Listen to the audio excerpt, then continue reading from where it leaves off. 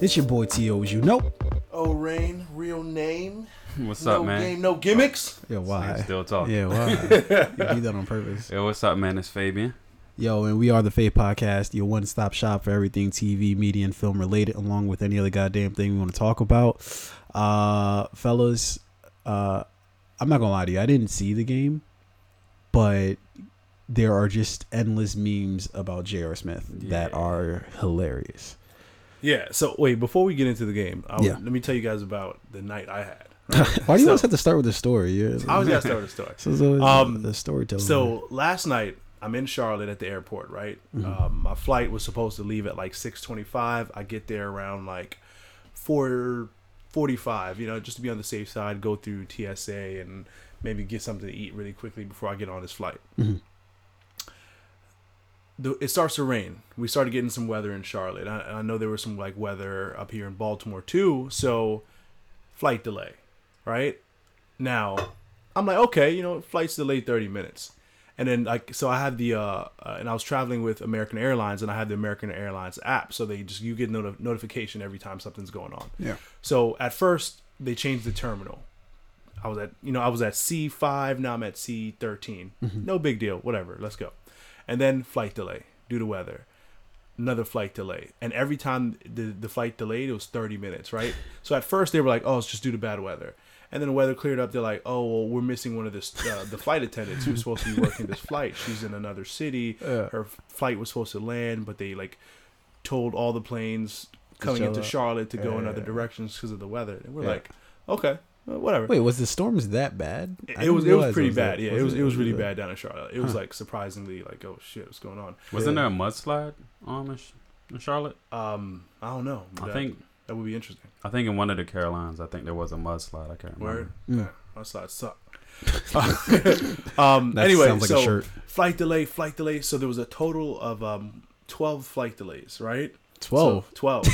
Yeah. So we were supposed to take off at 6:25. Yeah. We didn't take off until 11:45, right? So I pretty much watched the whole game in the airport with but luckily everybody who was on the same flight, there was a bar right next to our terminal, so we all just went and watched the Cavs game. Mm-hmm. I ended up talking to probably one of the oldest white ladies I've ever had a 2-hour long conversation with in my life. I mean, I didn't want to ask her how old she was, but I could tell she was she had to be 83. That's one of the oldest white women you've ever talked to for 2 hours. I guess, but still. And she didn't ask. She didn't say any racist shit, which I was like, that's interesting. I'm surprised. I'm I'm surprised she wasn't you're. I thought you were gonna rob me, young man, when you came over here, but you're actually you speak so well. Here's how you reply to that too. For a black. Here's how you reply to that. You know what? I'm surprised I didn't rob you either. Very interesting. and she dies right there. Now I'm in custody. You were trying to rob her. But anyway, so we were watching the game. She didn't know shit about the game. It was a good game. JR took out Clay. Yeah, I was like, okay, here's the opening that the Cavs need. Yeah, it was. I mean, you could tell it wasn't intentional. Yeah. But Clay is just a monster, right? He's definitely on the team, the second best shooter behind Steph for sure. I genuinely think he's what makes the team go. He is that hero that doesn't get the shot, and I think he's perfectly fine with it. I think when they brought in Kevin Durant, Klay Thompson was probably just let's get it. Let's get these rings. Let's get these W's. He's what fills in the holes when everybody else is. So everybody else can be off, or have off nights, but Klay is pretty consistent, right? So whenever KD's having a bad night, then Klay steps in. He fills for him. Yeah. When Steph is having an off night, Klay steps in, fills for him. When literally the entire bench is having an off night, Klay comes in, fills for them. I didn't realize how little Klay dribbles though. Even on that night where he had 60 points, that was all off 11 dribbles. Barely dribbles. What Golden State does so well is, and granted they have so many good players that can get it done. So it's dribble, pass, if Clay's open, take the shot. If Steph is open, and he's automatic from like 30 feet out, so take the shot. If Durant has any space, Durant can drive the lane, right? If Draymond is in the paint, he can just muscle it through. Draymond's pretty good in the paint, even though he doesn't score that much. Even Draymond is good for some threes. He's had some games where he's had like a couple threes. He's got an annoying threes, like the threes that like it's like towards the end of the game, and you're just like, it's like shit. And it's like he didn't make garbage time. It's like he didn't make a three all game, but now you want to fucking sink that shit. Now it's raining. Fuck that guy. But yeah, like that's the thing about Golden State. So Klay Thompson, he could sit back. He doesn't have to take on all the pressure of being like the number 2 or 3 guy. Yeah, he could just if Steph, if Durant, if Andre Iguodala, if Draymond Green is having an off night, I'm just gonna light it up. Yeah, can we talk about how LeBron though? Yeah, let's talk about that because. So we were in a group chat the other night. Obviously Fabe's an avid LeBron hater, right? Mm-hmm. So I made a comment about how LeBron finally had some help this game in Kevin Love, who is mostly inconsistent or unhealthy. For example, he missed Game 7 of the series with the concussion. And then last year in the finals, didn't he miss like all of the finals? No.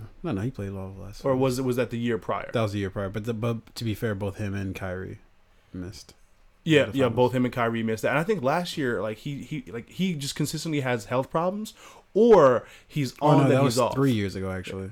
So I mean, either way. So like last night, thankfully, K Love dropped. I think it was 39 points, right? Yeah. Now, when you say K Love dropped 39 points, like people who hate LeBron, they're gonna be like, well, all right, then LeBron has help. What are you guys talking about? Blah, blah, blah. But the thing is, that may happen one game out of a 7-game series, right? Yeah. And while K Love dropped 39 points, LeBron still had to score 50 only to wind up losing. You know why? Because LeBron is playing against the Golden State Warriors, the refs, especially that last call at the end of the game where they reversed the charge. I didn't see it. Which was crazy. Was it like a charge on like KD or something like that? Or? I think I forget who was driving the lane. Yeah, it was KD was driving. And LeBron positioned himself. And the debate is if he was in a legal defensive position at that moment to either make it a charge or to make it a block or a blocking foul. So. And I think there was a second like call, right? I forget what it was. Like a second like offensive foul that should have went against like Golden State, but it went against Cleveland. It was something like that. So there were a few questionable calls in the fourth against Cleveland that worked to Golden State's favor, right? And then you got was it Hill? Yeah. You got Hill. He could have made the game-winning free throw, right? Yeah. He made one. It's not in his blood. It's not in his blood. They're down 1 point. Yeah. He goes up to the other shot. I mean, if he made this, or they're top, if he makes this shot, they can go on to win the game, right? Yeah. Misses the ball, no problem. J.R. Smith is there for the save. So we thought. Why didn't he just go like even if that's the end of the game? Why don't you just go right back up? Well, so J.R. is known to play drunk. Oh no! Come on, he didn't play that entire game drunk. He had to be drunk because there's no way. So they have like a video of him like when he gets the rebound and he runs away from the basket, right? And LeBron is like, well, he clearly thought that they were up. Yeah, because you see him say it. I thought we were up, and LeBron is just spamming. LeBron walks off, but it's like, God damn! I just scored 51 points, and you can't even. You don't even know the score. Like, what was so sad about this whole thing is that LeBron just got through saying in his like the post game for after they beat the Celtics, man. Everybody keeps like talking about it that it's just me out here, but it's me and my teammates. And then this shit happens. This happens, right? Yo, how upset would you be if your boy missed the shot that could have won the game, and then the other one just fucking the other one away gets from the rebound and runs the other way, and you scored 51 points. You're in your 15th season and you're 33 years old, and you're just like, God damn it, fucking idiots. Any thoughts on Bron only having 2 points in overtime? No, not when you score 50. Fuck that shit. I don't want to hear it. I'm sorry, but I don't want to hear it. No. After all that bullshit, like I agree. Yo, he still should have put on an overtime. He's the GOAT. No. I'm not saying he's the GOAT, but he put on in regulation. LeBron, you can't say shit about like he did enough to win that game. His teammates did not do enough to win. And you know what they'll say? They'll say, "Oh, well, he's supposed to be the GOAT," or as Fabian says, like, "Oh, he's your king, isn't he? He's your king, right?" So if he scores 51 points, I'm sorry, but he shouldn't have to score another 20. There's still a game going on. You're right. There's still a game going on. Here's the more thing. than 2 points. Here's the thing. Before we devolve into an endless conversation about the Cavs and Golden State, but here's the thing: is you're right, Fabe. Like you still should put on, right? But if the game just ended like Golden State just happened to come up and just tie the score like last seconds and they were forced into overtime, then I'd be like, you know what, you're right. LeBron still should have put on. But you did everything in your fucking power to win that game. Tell me you wouldn't be demoralized after you for one did enough to win the game, and then two, there was not one but two fuck ups at the end of the game that just were out of your control. And you don't have time to be demoralized, man. You just gotta. I understand what you mean. I mean, I get what you're saying. Yeah. It is a little bit demoralizing, but I think you gotta say fuck it. Look, only because I'm pretty sure he used to abuse his teammates in practice. But tell me when Jordan has to deal with that bullshit. Jordan never had to deal with that. With that bullshit? I'm sure he's had situations where in the finals, Jordan played with any game. Jordan played with in the it's different. What did they say? Who would have never did this shit? What did they say?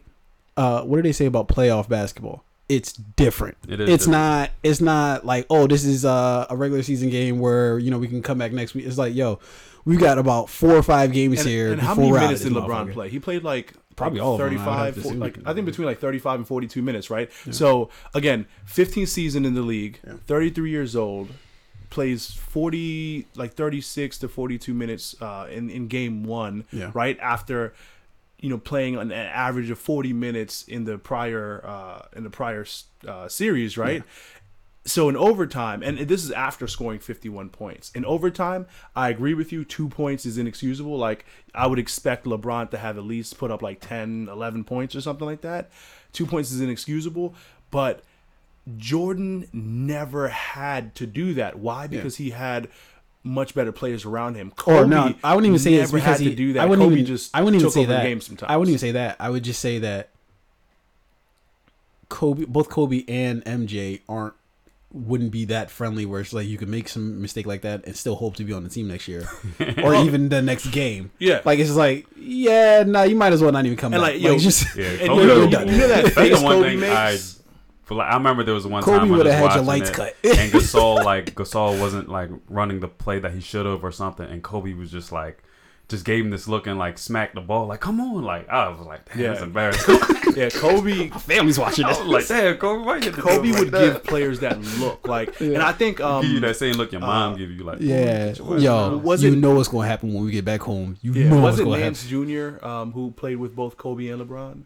Yeah, and he talked about the differences between their personalities, where Kobe is like going to challenge you, Kobe's going to be a little bit more aggressive towards you, and like LeBron is more of like the coach, friendly, the mentor. Hey, man, it's all right. Let's talk this out. I mean, I think that's true. I think Kobe had that face and that look he would give you if you made a you mistake. had to pay. You couldn't afford not to know what the fuck the time was. Lakers couldn't get any free agents for like the last 5 years of his run. Nobody was like, I'm not going to play with this guy. This guy's crazy. But cutting people. Did you guys hear that rumor? Like he cut people's lights and shit. Like some people would like fuck shit up in the game and then be like, all right, tight.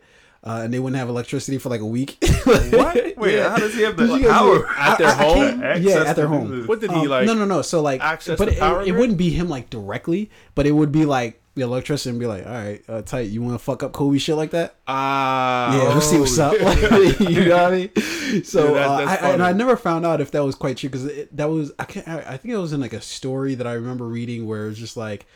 I lost some games. Then I lost power for a week. No, it was like after that they lost some game. Then they did some shit where like they would go back to like the locker room and like people were like hiding from Kobe and shit like that.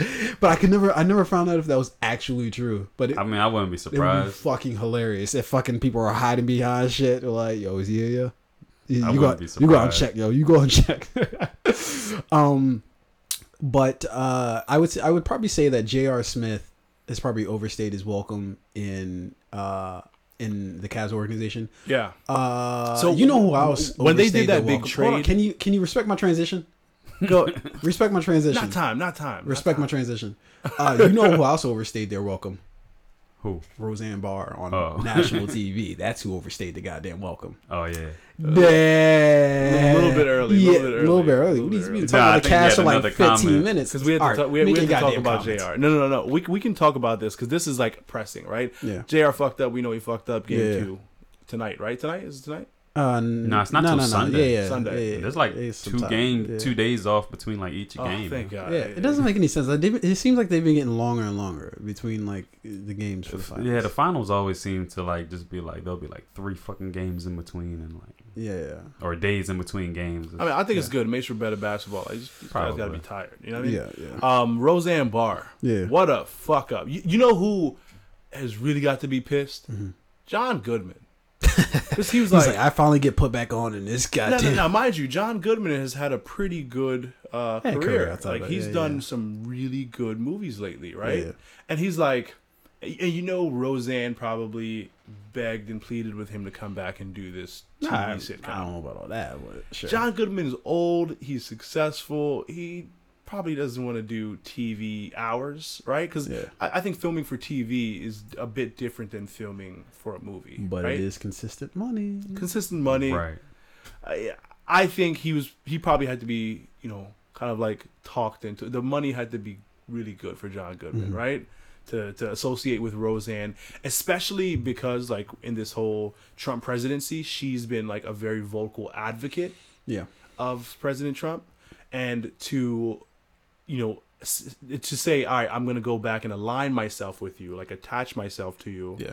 But and mind you, we don't know how John Goodman's political views, like he may be very pro-Trump too, but I don't think he's ever come out and like made a very like clear, direct statement. I need to go look at his Twitter history. Right? Yeah. So, if he is pro-Trump, then sure. But a lot of people who are pro-Trump don't want to be publicly pro-Trump. Just because you're pro-Trump doesn't mean you say all the reckless shit that Roseanne has said. So like, to my point, just because like, if John Goodman was pro-Trump, right, he never out front said, hey, I'm pro-Trump, right? And, a lot of people who are pro-Trump do prefer to be like, silently. But more than John Goodman, sucks for the other actors and actresses on the show who you haven't really seen them in anything else, or maybe they've been in other things, but they're just not familiar faces. And here they are, they got a gig and it's very successful. Like it was the #1 rated TV show for the segment of the quarter that it was in. Yeah.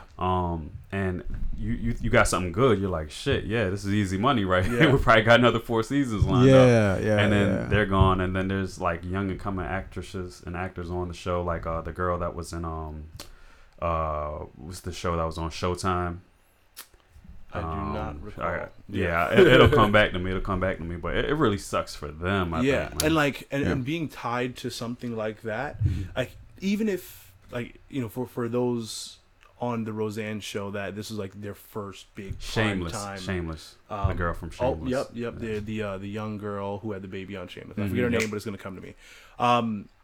For those that this is like their first time being on like network primetime television, right? To be on a show, then have that show gets canceled, that could either be a good thing, like, oh hey, I saw you on Roseanne, you were good in those first 3-4 episodes, or whatever how many episodes have aired, we want to work with you. There's work here for you, right? Or it could be like, you know what, you were on that Roseanne show, it gave us bad vibes, we're gonna go a different route, or like however people tell you you're not going to get the job when they're still trying to be nice to you. Well, let's get into it. The actual tweet that got her show canceled. She was talking about I think her name's Jared Barr. No, not Barr. Valerie Jared or something. Yeah. And then she what she said was she looks like a Muslim Brotherhood and Planet of the Apes had a baby. Yeah. Now, Valerie, I think she's a former Obama administrative advisor or something like that. Now, mind you, this is Roseanne's like second or third time tweeting, referencing like an African American person looking like an ape, right? Yeah. So she has there's a history of this very pro-Trump support. Yeah. There's a history of a lot of negativity towards like minority groups. Yeah. There's a history of like a bit of bias, right? Yeah. And it's funny. I actually saw this video of this black guy defending Roseanne, and his point was other comedians, you know, Kevin Hart and Chris Rock and you know, Martin Lawrence and blah blah blah. They all make like racial jokes all the time, and they don't lose their shows. Well, I think the difference here is, like, if I make, you know, a black joke, a white joke, an Asian joke, and it is in the spirit of humor, it's intended to make you laugh and not like, you know, tear you down. That's very different than if I have a history of making racially charged comments that I then say are jokes, but it did have like a very negative spirit to begin with, right? And like it's very easy for people to say, oh, it was a joke, like on the back end, right? That's just the easiest cop out. Right. Oh no, that was just a joke. Well, you know who ruined all this, right? Or not ruined it, but you know who created this crazy world we live in now in terms of this weird space between comedy and these are just my beliefs, is Jon Stewart, The Daily Show. Right. That's what sort of made it cool to talk about political things, but then throw humor into it. And whenever people would question Jon Stewart, and I'm a huge Jon Stewart fan, don't get me wrong, but whenever people would question him about, hey, you said so and so, you're like, dude, I'm a fucking comedian. Like, don't fucking pay any attention to me. Like, I'm just spitting jokes up here, you know? But that's his fucking beliefs, you know? And so it's like whenever somebody would say some shit, he'd kind of hide behind, not hide, but he could always use that as an out. Like, dude, I'm just making a comedy show. Well, the thing I think it was a joke. But the thing is, do you think, like, I'm sure it was a joke. People, it was you look and, like and this isn't even me. This is me really trying to understand, like, what was the humor in it? Well, all right, here's the thing. I think it was a joke. Well, it was a you look like joke. You look like boom, boom, boom, whatever. But we're the reason why I can't stand, if she just said the Planet of the Apes, maybe I can get that right. But she also said the Muslim Brotherhood. Because she's born in Iran, Valerie Jarrett. Right. Either way is when you say somebody, when you have the combination of the Muslim Brotherhood and then you have the Planet of the Apes, it's very obvious what you're saying. Yeah. Well, what I'm saying is, I think it was a joke. I think it wasn't a joke. It wasn't funny, and it's clearly super offensive. Like, yeah, you know what I mean? Like, that doesn't take away from it being a joke, but just jokes have consequences. You know what I mean? Yeah. So I don't think it's a situation. Well, it doesn't really matter if it was a joke or not. Yeah. Because that's the point of it. All right, fine, Roseanne. It was a joke. Mm-hmm. The consequences are still gonna happen. Yeah. The fallout. Well, the cancellation of the show, all that stuff. Well, I have two takes on it. The first being, when I initially saw this and I was initially sort of trying to process what was going on, because it was crazy. It was like a fucking I hadn't even seen the story until the show was canceled. Like, literally, I saw the show was canceled, and it was only like hours before that I had seen something briefly about Roseanne making comments, and I was like, this can't be true. Yeah, I got notifications on my phone. Canceled the goddamn show because she made some Twitter comments. That's crazy. That's insane. Because that's my first reaction but then I actually read what she said, and I was like, I can't defend that. Like usually I try to find like some way to defend it, or some way to, like, not even defend it, but like I try to look at it from a different angle, giving the person the biggest benefit of the doubt. But there's no translation of that comment, and especially coming from Roseanne, that I'm like, there's no way I can. It's funny though, because like a few days before that, I was thinking about the show, and I was like, because I know we had watched the first episode, I was like, I want to watch a couple more episodes. And then like a couple of days later, I find out that it's canceled, and I'm like, well, fuck it now, because I knew it was gonna get a season 2. I had like, I didn't agree with everything they were saying in the shows, but I liked the style of comedy that it had. I felt like it was one of those shows from back in the day where you could say things it was that you can't say now. So I'm gonna check a couple more episodes out. But I mean, that's done. It was a decent episode, or it was a decent show. Just out of the context of looking at Roseanne, it was a decent show. But my initial reaction to it was, I don't know if this was a cancellation, if this was worthy of a cancellation. But then I started to think about it, right? Because the reason why I was like, it's terrible to cancel the shows because, oh man, all those people are going to get fired from their jobs, right? But that's what fucking happens when you hitch your wagon to somebody who's crazy. You go as they go, right? Yeah. So you, like, everybody, this isn't her first time making a comment like this. What you have to do is do your due diligence on people, right? You have to know who you're getting in bed with, right? Otherwise, you end up in situations like this where your whole shit's fucked up because somebody says something wild and crazy. And this is like, well, you probably should have known that person was capable of saying something wild and fucking crazy.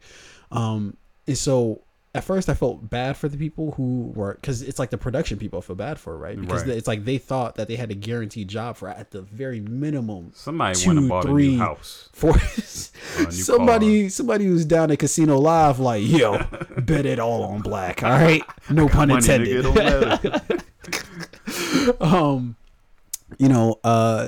So at first I feel bad for them, but not so much because it's like, yo, you know who the person leading your ship is, like, you know that person. And then on top of that, my second sort of reaction to it is almost to what you were saying, Lorraine, is we need, and I'm all for comedy. Like I'll give, and I have like the thickest skin ever. Like I'm all for like racial jokes and what yet, but it has to, what I always judge people on is intent, right? When you say a joke like that, right? Or what can be perceived, perhaps that's your thing. It's like, oh, that's a joke, guys, get over it. Fine. But when you have a history of saying things of that nature and your true intent is not just to be like, get a couple laughs, but your true intent is to throw specific daggers at a particular sect of people, you have to stop hiding behind it was a joke and just say, this is how I feel. Just live your truth. There's no reason that you have to say, oh, well, this is all a joke and it was funny and I thought I'd make people laugh with this. It's like, well, I mean, like that's true to us, but like people who are cowardly are going to hide behind that it was a joke, right? Yeah. Like people want to be able, and that's why you have, like, if you look on the internet, YouTube comments, Facebook comments, and just anywhere on the internet, there are all these like racist people hiding behind like these like emoji, or like with fake pictures up or like an animated picture. I got a story for you guys. So somebody posted online, and I'll keep his name out of this because ironically enough, I might want to invite him onto the show, so we might have to talk about that later. But he posted this picture of Whoopi Goldberg with a picture of Trump blowing his head out. Like Whoopi's in the picture with it, and it's Trump blowing his head out. And I just shoot back photoshopped, and then I put the real picture of Whoopi down there because it was easily debunkable. Like it was an easy thing. All you have to do is do any sort of minimum amount of research, and you'd find out that this picture was fake. It was photoshopped. So that's what I typed back, and then it began this onslaught of comments that he was making, and he's like, you know what, that was a mistake. I own it, but I stick by what I said. Like he in the actual text of the thing, he said, "This is why liberals and hypocrisy, because you guys are going to fire Roseanne from her job because of this, but then you won't fire Whoopi because of that." And it's just like, clearly that was photoshopped, and I'm pretty sure you knew that ahead of time before you posted this, so you knew it was fake.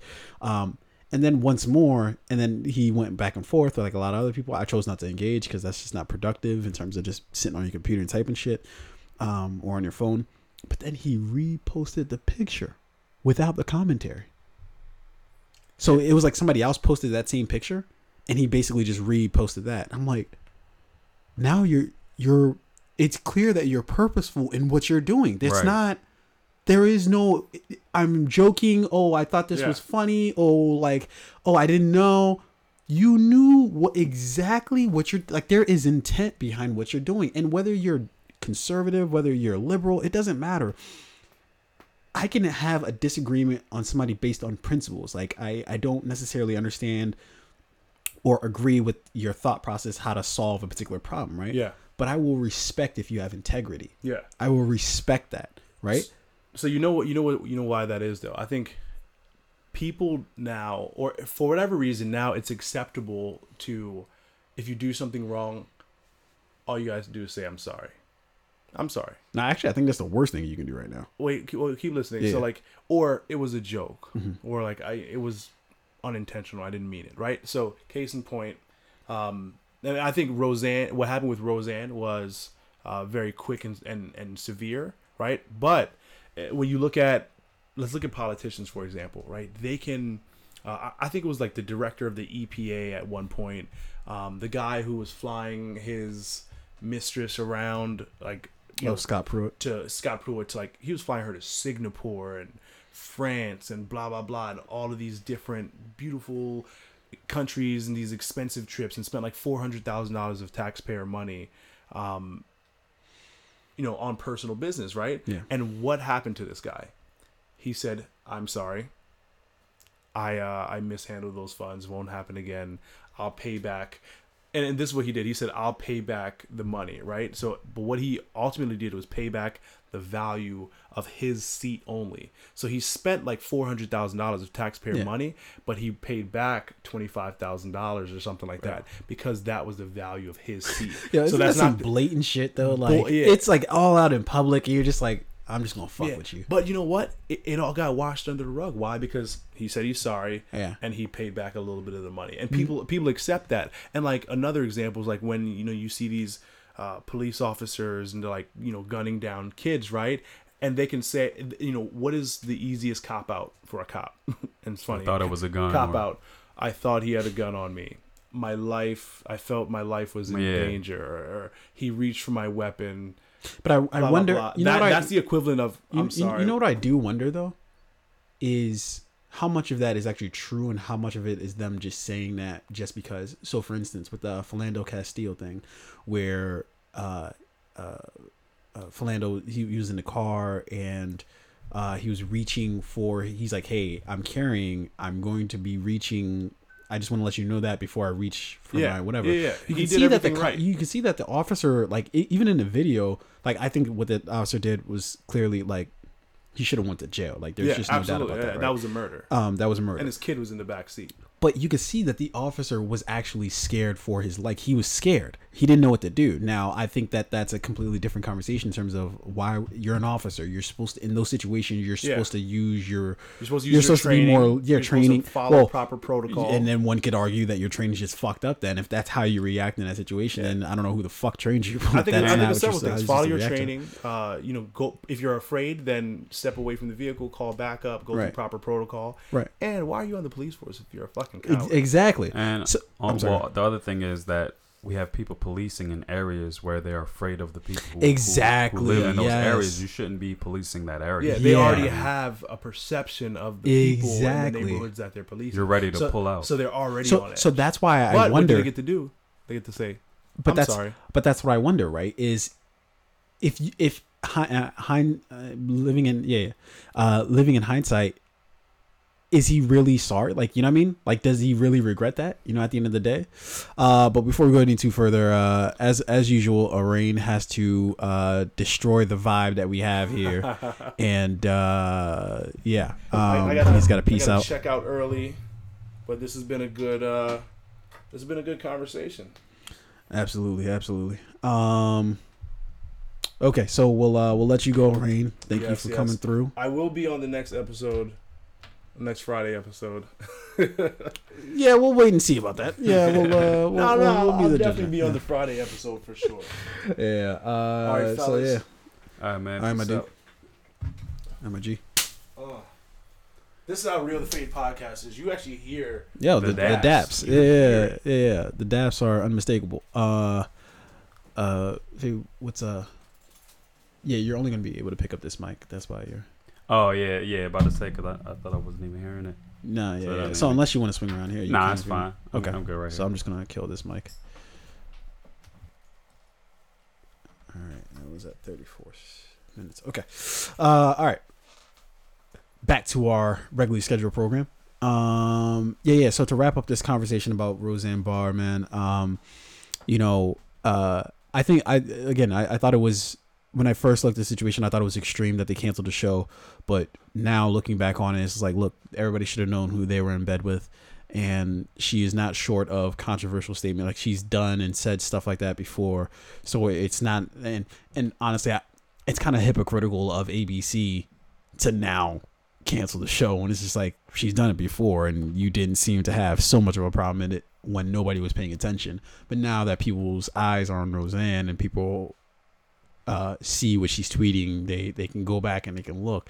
Now you want to go ahead and say, you know what? On principle, we're going to go ahead and cancel the show. It's like, you didn't give a fuck before. Well, I think I kind of have two feelings about it. I mean, I do think it's extreme, but I think you have to be extreme now because you have to make examples of people that things like racism. Yeah, but what I'm saying is, like, it's kind of like fake a little bit because it's like, you knew who Roseanne was. It wasn't as if Roseanne was hiding. She clearly let you know exactly what she was all about. And you took that gamble when nobody went back and looked at her Twitter history and nobody gave a fuck, right? But everybody pays attention to her now that she's back on TV. You see what I'm saying? Yeah, I mean, I won't fault them for that. I mean, you know, people are allowed to be bad people or say things, don't like. I'm curious as to why you think that that's okay, because it's like, then why are we mad at what she said now?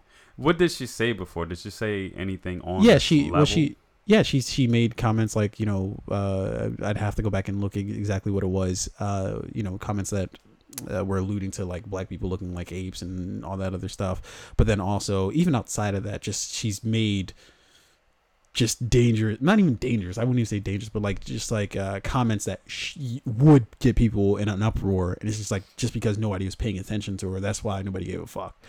Yeah, I mean, I don't think I necessarily fault them. I mean, you can point the finger at them or say to them like, all right, hey, look, you knew what you did right here, you knew this person's history. Mm-hmm. I won't go that far as far as them, but I think the move to cancel the show definitely sets the example of what will and won't be and what shouldn't be tolerated as far as racism, homophobia, these different type of things. What do you think about people comparing the whole Roseanne situation to the NFL situation? In terms of people saying, we're all for them firing Roseanne or canceling Roseanne, but they're not for the NFL owners banning protest. You saying so? Okay, so you're saying so someone could be for firing Roseanne, but also not for banning the protest. Yeah, like it's almost they're kind of being hypocrites in a way. And and don't get me wrong. Before I even go any further, I would say there's hypocrites on both sides, right? Because there's people who were all about the NFL banning protests, but completely against them canceling Roseanne. Yeah, I mean, I guess everything isn't always. It's hard to always just put a blanket on something. Like if you're for protest, you got to be for her keeping her show, or if you're or if you're against protest, then you're with the show. If you're for protest, then you're with the cancellation. You know, there might be people who feel differently about each topic separately. But the fact that all right, so as far as the NFL, they didn't really, all right, they banned the protest, but I will give them credit, and I do like the fact that they said, hey, you can stay in the locker room. You know what I mean? Because I think that also shows your protest right there when you're not out. What are your thoughts on that? Wait, say the other one, sorry. The fact that they're saying, hey, you can't kneel, but you can stay in the locker room.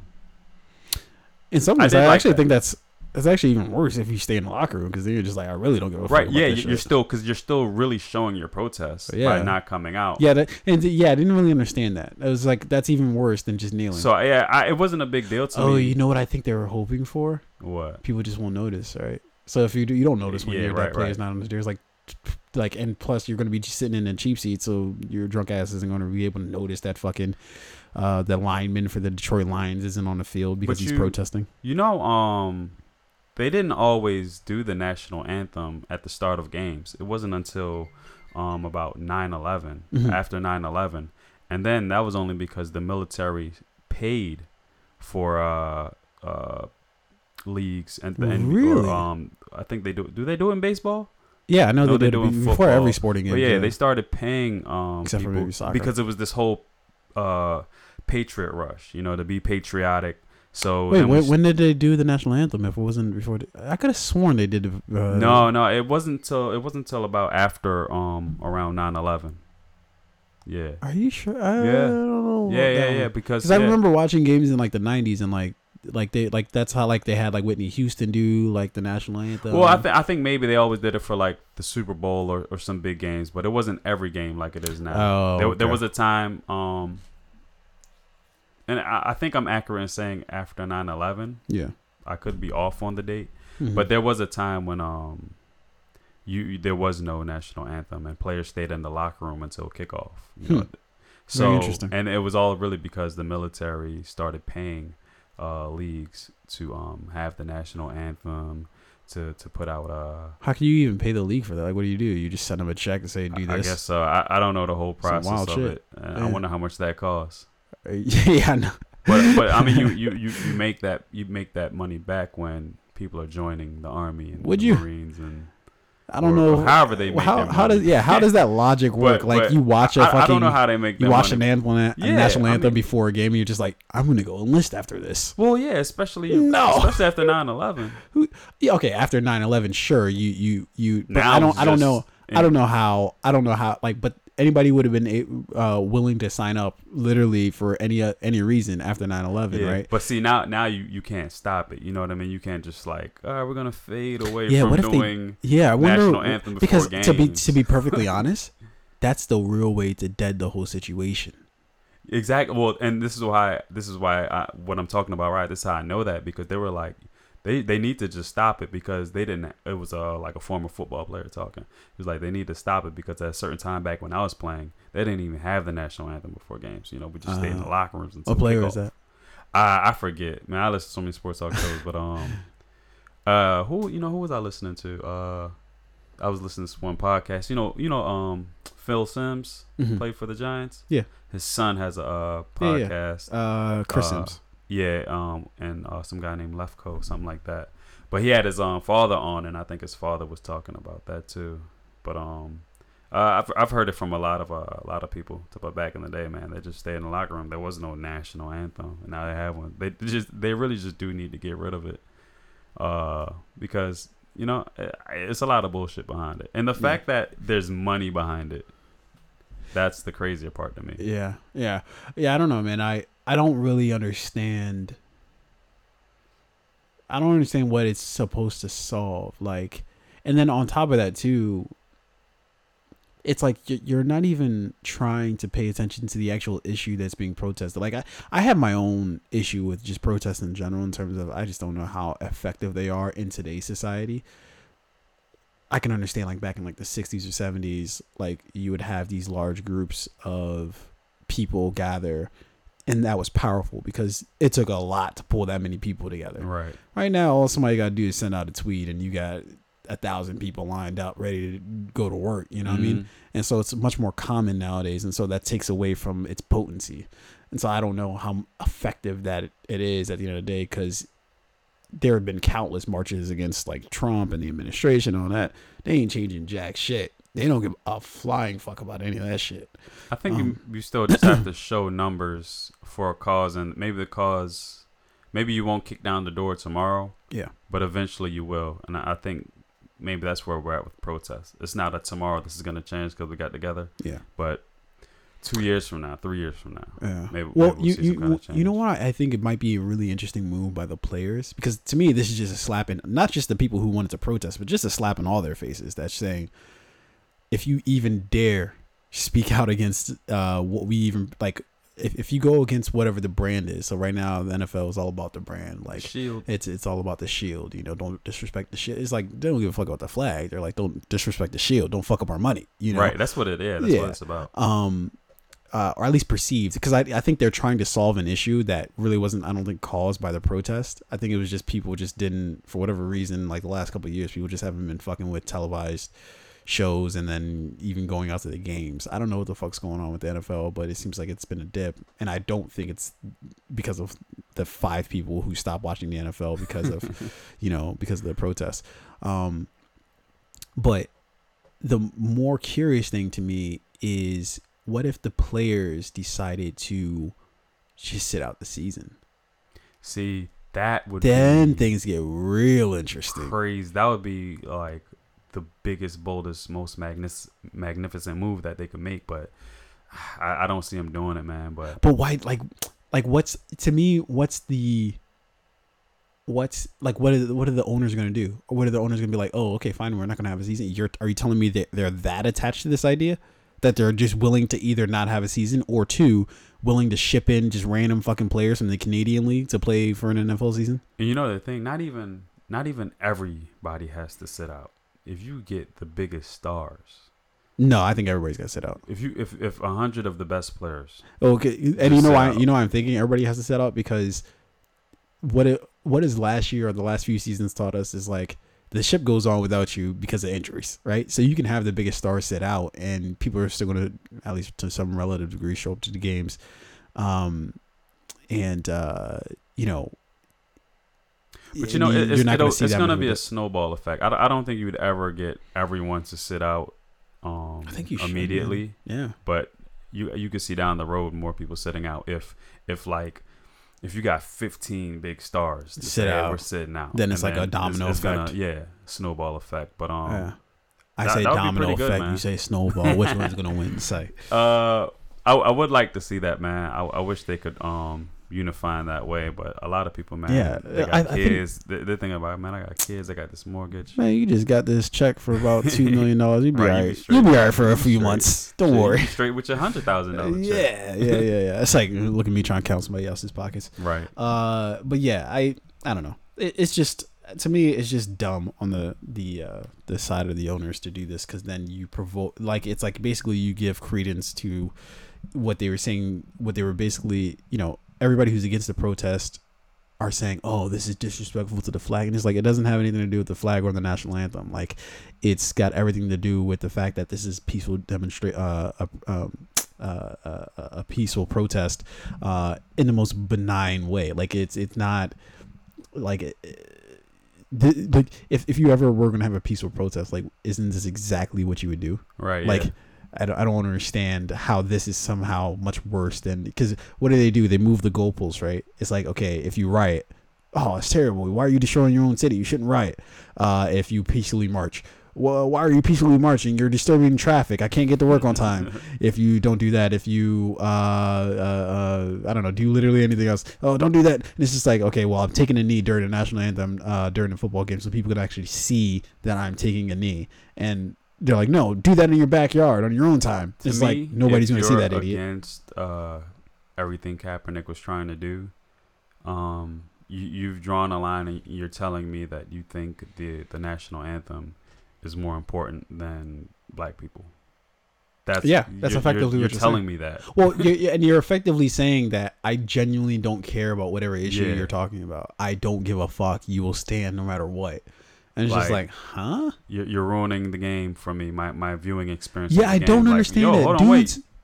There's a whole race of people over here getting ass whipped by police. We're just trying to shine a light, and you're worried about the game. Well, what the funniest thing is like, yo, dudes are at the fucking concession stand getting fucking fried Twinkies and shit. Right, during the fucking anthem. Yeah, during the anthem. Phone. And you're like, oh no, but the players have to stand because America. And it's a few years ago, I thought we had our organization, a 49ers organization.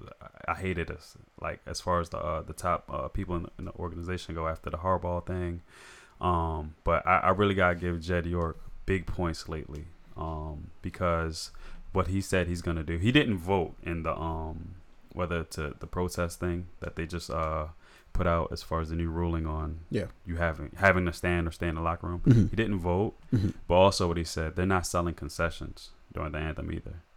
And I really gotta respect that. Yeah, because you're saying if we're gonna have to do X, Y, or Z, y'all gonna have to do X, Y, or Z too. Yeah, if we're really supposed to be at attention for this anthem thing, then we're not making the money. You're not going and getting the beer. Yeah. No, motherfucker, pay attention. Oh, yeah. If that's what it's supposed to be. Yeah. No, I really like that. That's a respectable move. I can respect it. Yeah. Yeah. But even outside of this, I'm trying to figure out what's the new show I should be watching right now. What's a new show you should be watching? What's a new show? What's a new? Oh, you know what? There's this show called Explained. Explain on Netflix, and it's like explain.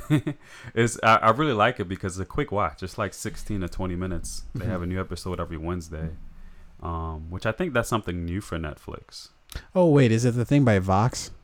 I'm not sure. Yeah, it's basically when they go over like some topic and they go like a little. Yeah. I think I've seen this. Yeah, I think they have it on YouTube too. They got they go over some topics. It's cool, but Vox is kind of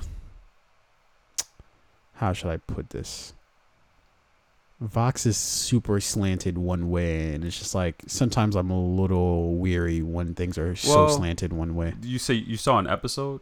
Yeah, I think I saw the first one, whatever the first monogamy one. Yes, I saw monogamy. Yeah. Well, what did you think about that? I thought it was all right. Yeah, it was cool. I mean, I thought it was interesting. They go over the history of marriage and monogamy and the different stages we've seen where people first didn't marry for love. It was all about financial reasons, or trying to marrying into family, marrying up. What do you think about monogamy?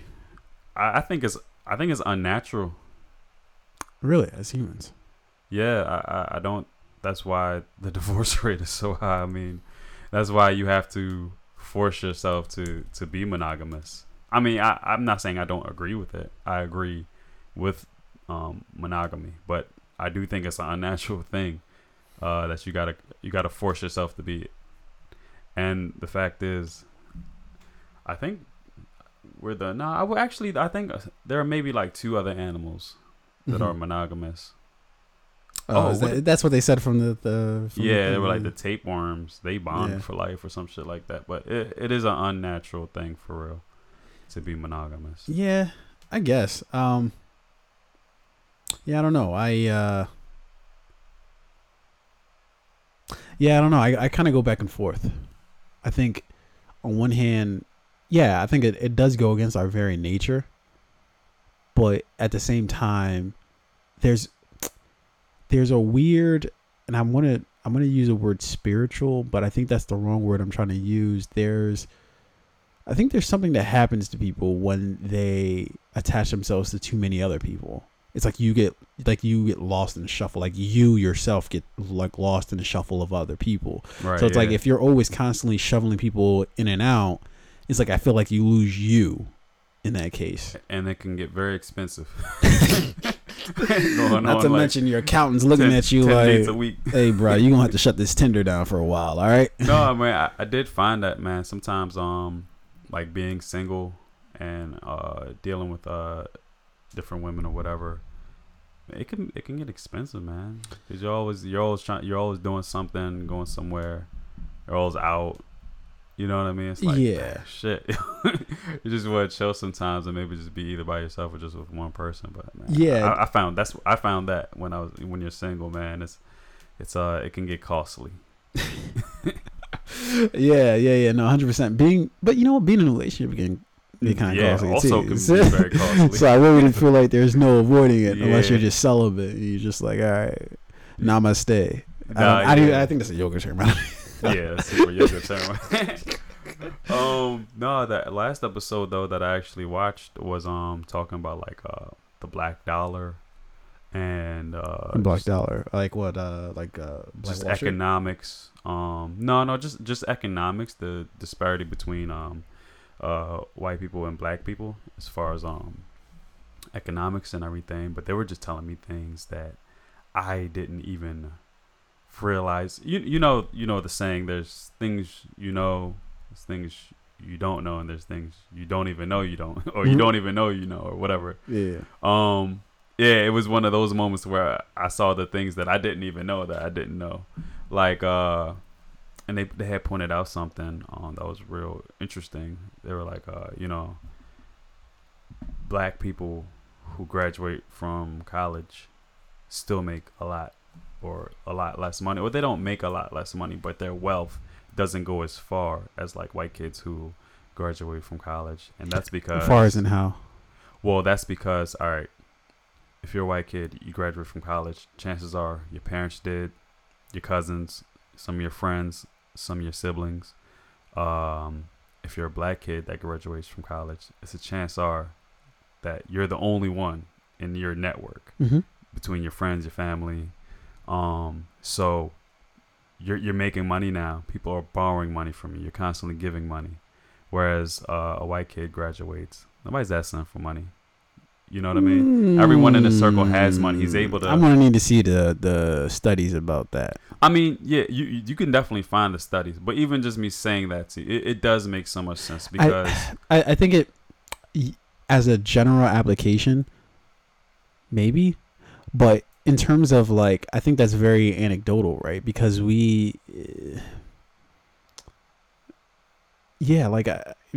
know plenty of white people who their families are like their family members within their family that are like leeches that, you know, are constantly asking for money. Yeah, and doing sure. shit. Yeah, I'm not saying that it doesn't happen, but I think if you look at it if you zoom out and really look at it, yeah, that's probably a very likely situation. Yeah, I would tepidly agree, but I would need to see that. Oh yeah, for that sure. Information. To back yeah, that no, up. just go watch the episode, man. Yeah. They'll go more into the numbers and the statistics, and I mean, and then you can do your own research too. I mean, you always got to do your own research. Yeah, that's what I'm thinking. I want to do but that's why I like because places like Vox, they do a good job in what they do, but I see them sort of like how I see. And I'm going to use this example, but it's going to be a bad example, but like Fox News. But I'm going to shoot that with the disclaimer of Fox News is just pure propaganda. They just lie, just habitually. It's almost second nature for them to just tell complete untruths, right? But what they do is they can skew shit to work in their favor. Like, so there's no doubt that I'm sure that there's some truth to like the whole thing that they were saying in terms of, you know, looking at it from a macro level.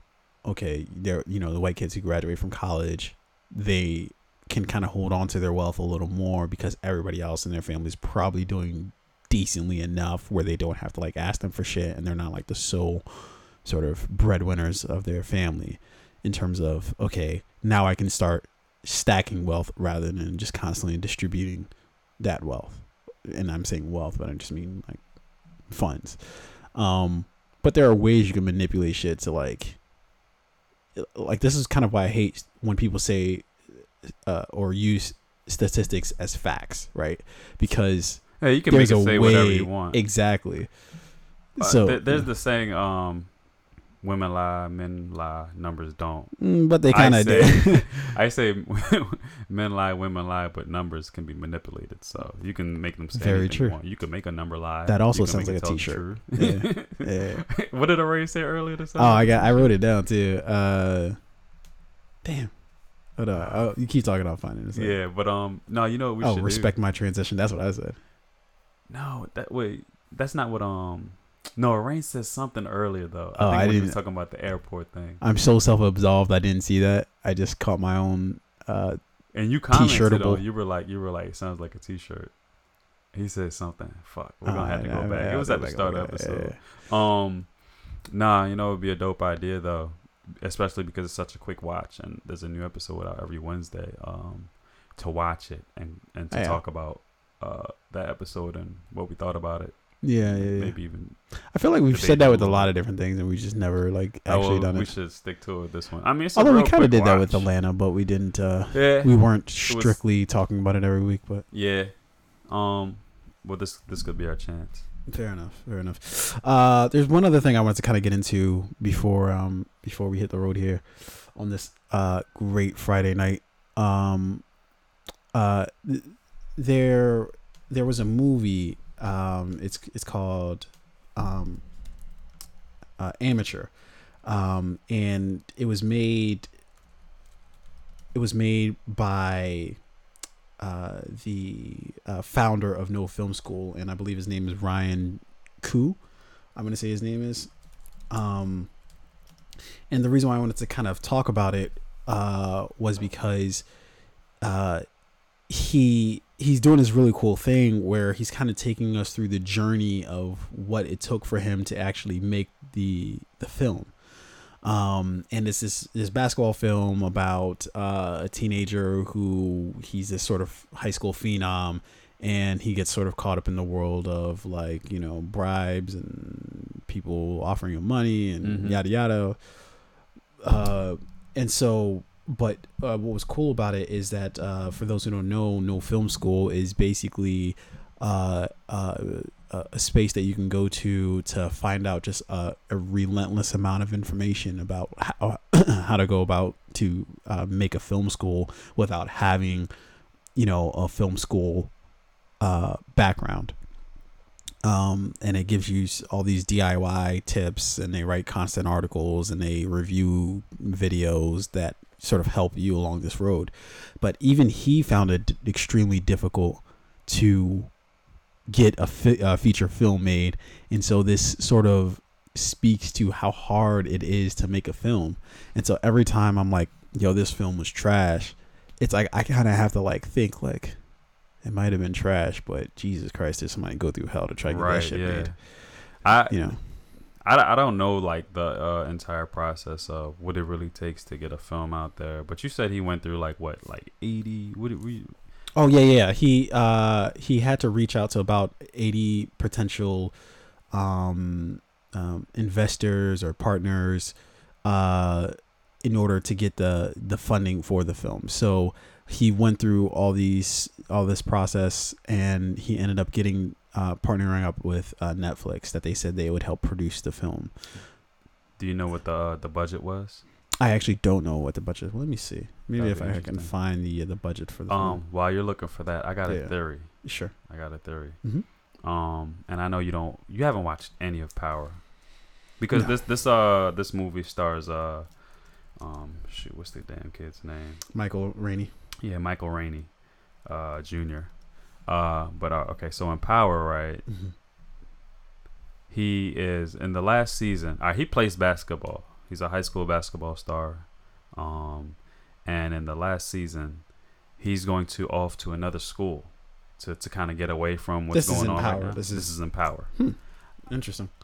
I think this is a spinoff of Power, because he goes to the other school. Now he's there playing basketball, doing whatever. Boom. That's what this movie is. Yeah, I know this is supposed to be Conspiracy Theory Friday. Yeah, but no, couldn't be further. That couldn't be further from the truth. Okay, this is it. All right, you keep riding with that idea. This is it. It's a Power spinoff right here. That would be a good way to sort of market your movie, is to dress it up as a Power spinoff. I don't know why Power is that popular. I watched a couple episodes. It is really not that good.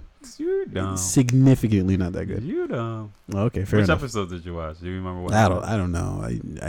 I just saw Taraji P. You can't. What? She's not even in Power. Oh shit, Power. Oh wait, I thought he was on Empire. I thought he was on Empire. No, he's on Power.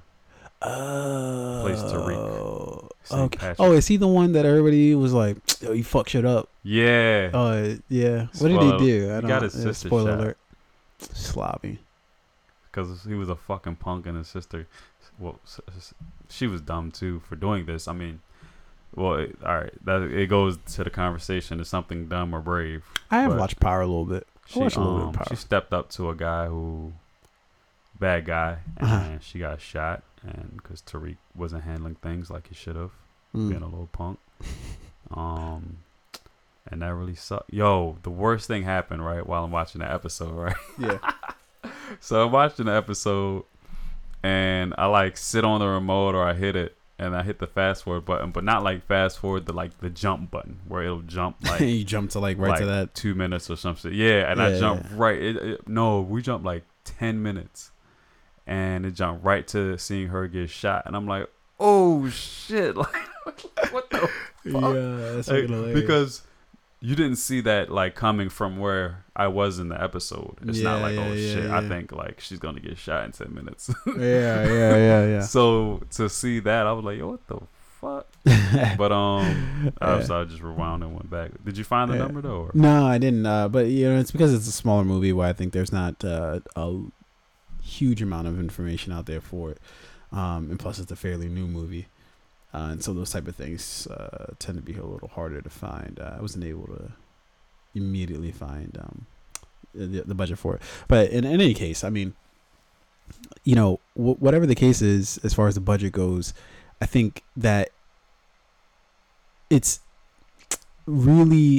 tough, man, to make a movie, because for those who don't know how the process is basically there kind of is no process. Is you basically try to find money however and wherever you can.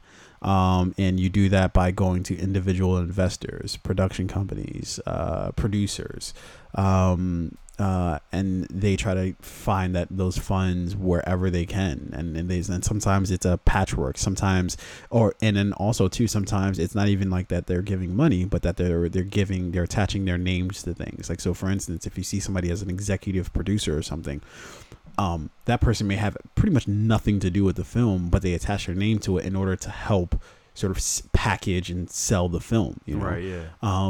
Yeah. And so, you know, because if you go and talk to a potential investor and you say, hey, I have, and I'm just using this. I always wonder what the hell an executive producer did. It did sound like a bullshit title. It's sort of, it's sort of fluid, right?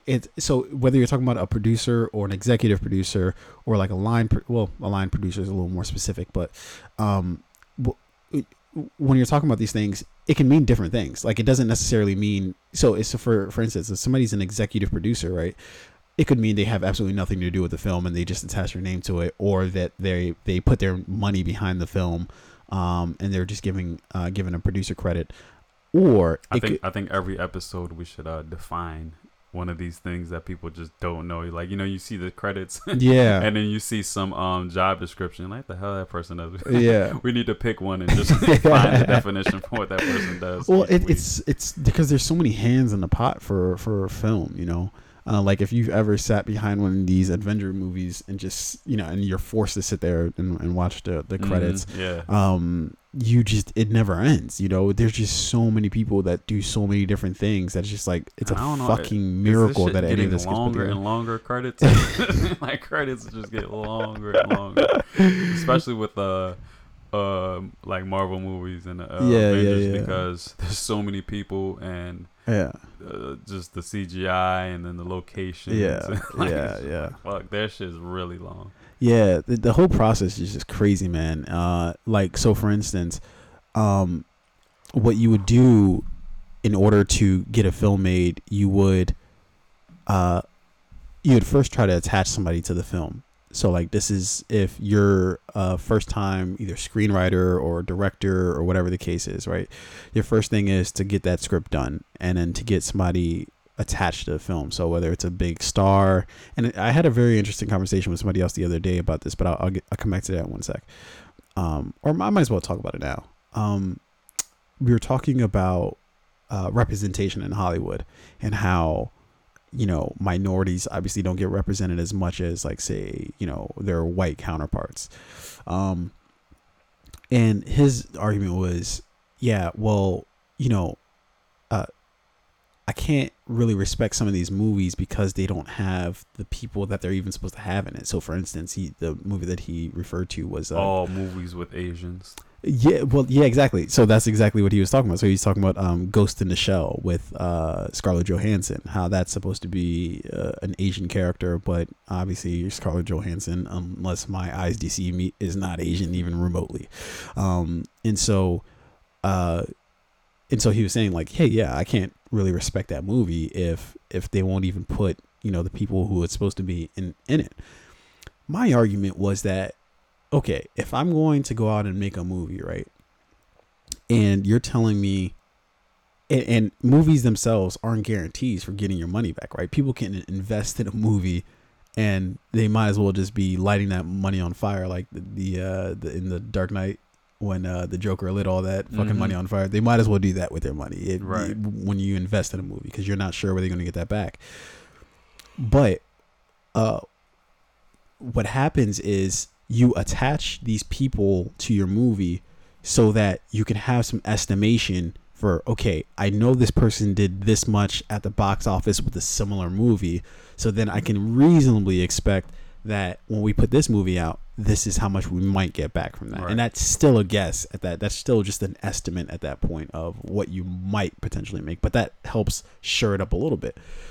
So what would you prefer as a person who's going out directing this movie or producing this movie? Would you rather this completely unknown sort of, and this is coming from the perspective of I'm all for unknowns being given a shot to see what they can do. But if you're dealing with these budgets of 20, 30, 40, 50, 60, 70, 80 million dollars, I don't know. I think I'd still be looking for that check in the mail if that check's late on coming back. I think I'd still be, hey guys, I don't know. I think I might want that money back at some point in time. Yeah, you know? that's definitely a tough situation. It's like, because for whatever reason, in America, Asians just aren't, they're not casted because, I don't know, there's this, they don't have a draw, it seems. But why is that though? Because that was my follow up to him. So his issue was that, hey, there's not enough representation, and my thing was, look, if you tell me I can get a Scarlett Johansson in my movie and that's going to help my movie sell my movie and get it, then why wouldn't I do that? But then I was saying, like, okay, then we need to take a look at the deeper problem, which is why aren't there minorities who are just as bankable? And even if they are, they're far and few in between. Like Will Smith, completely bankable. You can guarantee that whatever Will Smith is probably going to do well wherever it goes.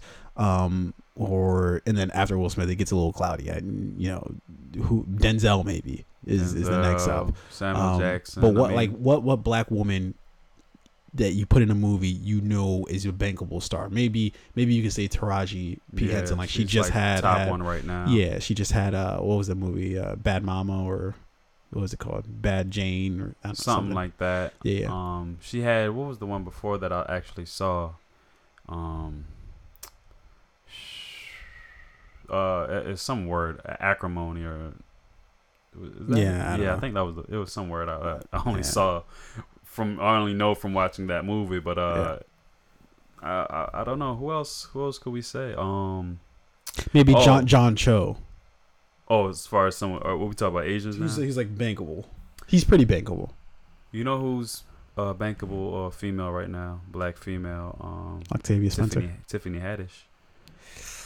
I don't know. She's getting a lot of roles right now. She's gotten one role. I mean, she's going to have some upcoming stuff. Like, so for instance, she's got this movie with Kevin Hart right now too. Which is it one on Netflix? No. It's like a cartoon or something. Is it on Fox? No. But it's with Tracy Morgan called The Last OG. No, I haven't seen this. It's actually pretty funny. The concept of the show is actually real funny. It's like this guy, right? Morgan. What's his name? God, I just said his name and I lost it. The star. I just said his name in the show.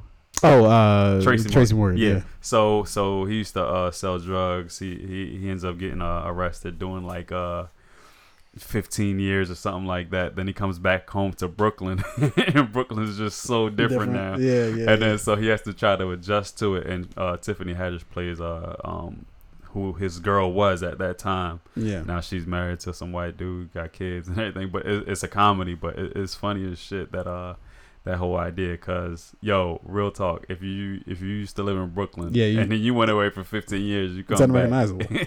Like you're like, yo, what the hell is this? The fuck is this? A Whole Foods right here? But yeah, so she's starring in that show, second lead. Got some movies. I think she does have something on Netflix doing a voice, right? Yeah. She's doing a voiceover for some sort of thing. Plus, I think she's got a comedy special coming up. But what I'm saying is, she's not. Right now, she's the it girl, or not, and I don't want to minimize it by saying it girl. She's the it person, I think, right now, in terms of, you definitely want Tiffany Haddish for whatever you're about to do right now. But I don't know if she's bankable. Like, for instance, Tom Cruise, he's a bankable star. Yeah, whatever you put out with Tom definitely Cruise is not on numbers. bankable as far as like on the level of Will Smith or that's Tom what I'm Cruise. saying. But I think who's on that level is what I'm trying to say. Because that's a whole nother level. I mean, who else is on? All right. What are we talking about? Well, okay. As far as black women, now let's use Scarlett Johansson. So who would we put as a contemporary to Scarlett Johansson, but female or minority, or just any minority? Just like anybody who's on the same sort of, like, Scarlett isn't like, she's obviously an A-list actor or actress, but she's not like that stratosphere of like a Will Smith or like Right. a Tom Cruise or all those guys. I don't know off the top of my head. Morgan Freeman. Yeah, maybe. Actually, there might be some truth to that. They're actually in a movie. They were in what was it called? What was the movie they were in together? Where she was like, she got injected with something and then her body started to change. Oh yeah, Pill. No, it was no Something like that. Yeah, I forget what it's called. But anyways, Limitless. No, Limitless that was with the Bradley Cooper. Yeah, I thought her movie was called Pill. Then I thought she took a pill, and then she gained abilities, right? No, they put some package inside of her, and then the package like broke open, and then it started to like change her. Oh, okay. So we're thinking of two different movies. Yeah, you know what movie I'm thinking about, right? I know the Bradley Cooper movie. Limitless. Well, she was in a movie after that was very similar, where she took a pill or was injected. No, I think something. we're thinking about the same movie, but you're but so she gained like a bunch of abilities and bunch became of powers. super smart. Yeah, Okay, all right. Yeah, we're thinking about the same thing. Oh, okay. But yeah, I'm trying to think of like who might be on that same level. I didn't know that because I didn't see the start of the movie, so I didn't know how she even gained the abilities. Here you are arguing. No, that's that was an right. argument. I was when you said that she was carrying some package, I'm like, oh, I didn't. I thought you were talking about a baby. I don't know. Just like I don't know though, man. Yeah, who do we put on that same level? I don't know. I have to think about this and come back next week with this ranking. Yeah, but my main thesis with that is that that's why you would go out and get somebody like a Scarlett Johansson to ensure that your movie is going to do well in terms of ticket sales. And the next question to that is, okay, well, how come we don't have anybody on that level that is that bankable? If you look to maybe an Octavia Spencer, every movie she's been in has done pretty well, right? Or for the majority of it, right?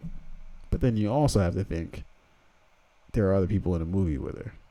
Yeah, she's never. It's never her solo act. Yeah, she's never had a starring role. But then you wonder, okay, well then if she did get a starring role, could she put up those numbers? I don't think a movie with her in a starring role. But like, why not though? Because generally movies have some sort of sex appeal.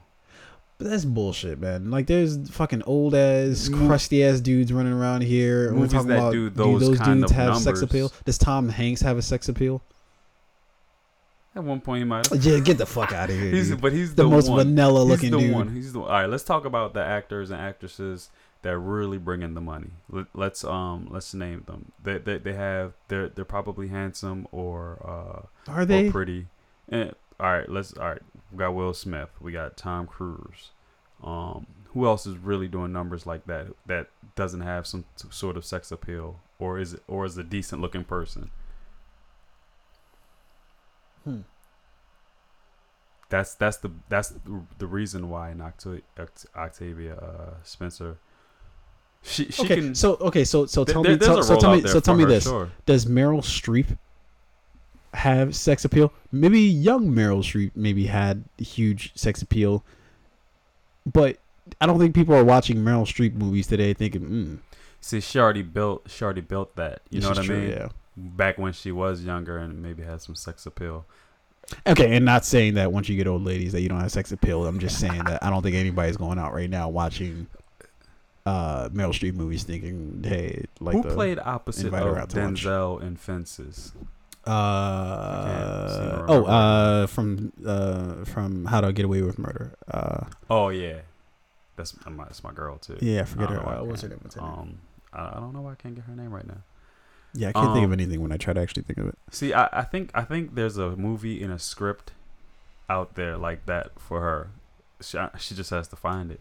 There's but that's what I'm be saying. A story. Like, you have to actually try something first because what was it before? Oh, when it's just a minority latent cast, it's not going to do too well. And then they came with not only Black Panther, but you had Straight Outta Compton. You've got all these movies that actually do really well. To me, anything can be done. I'm just going off of the history of what's selling.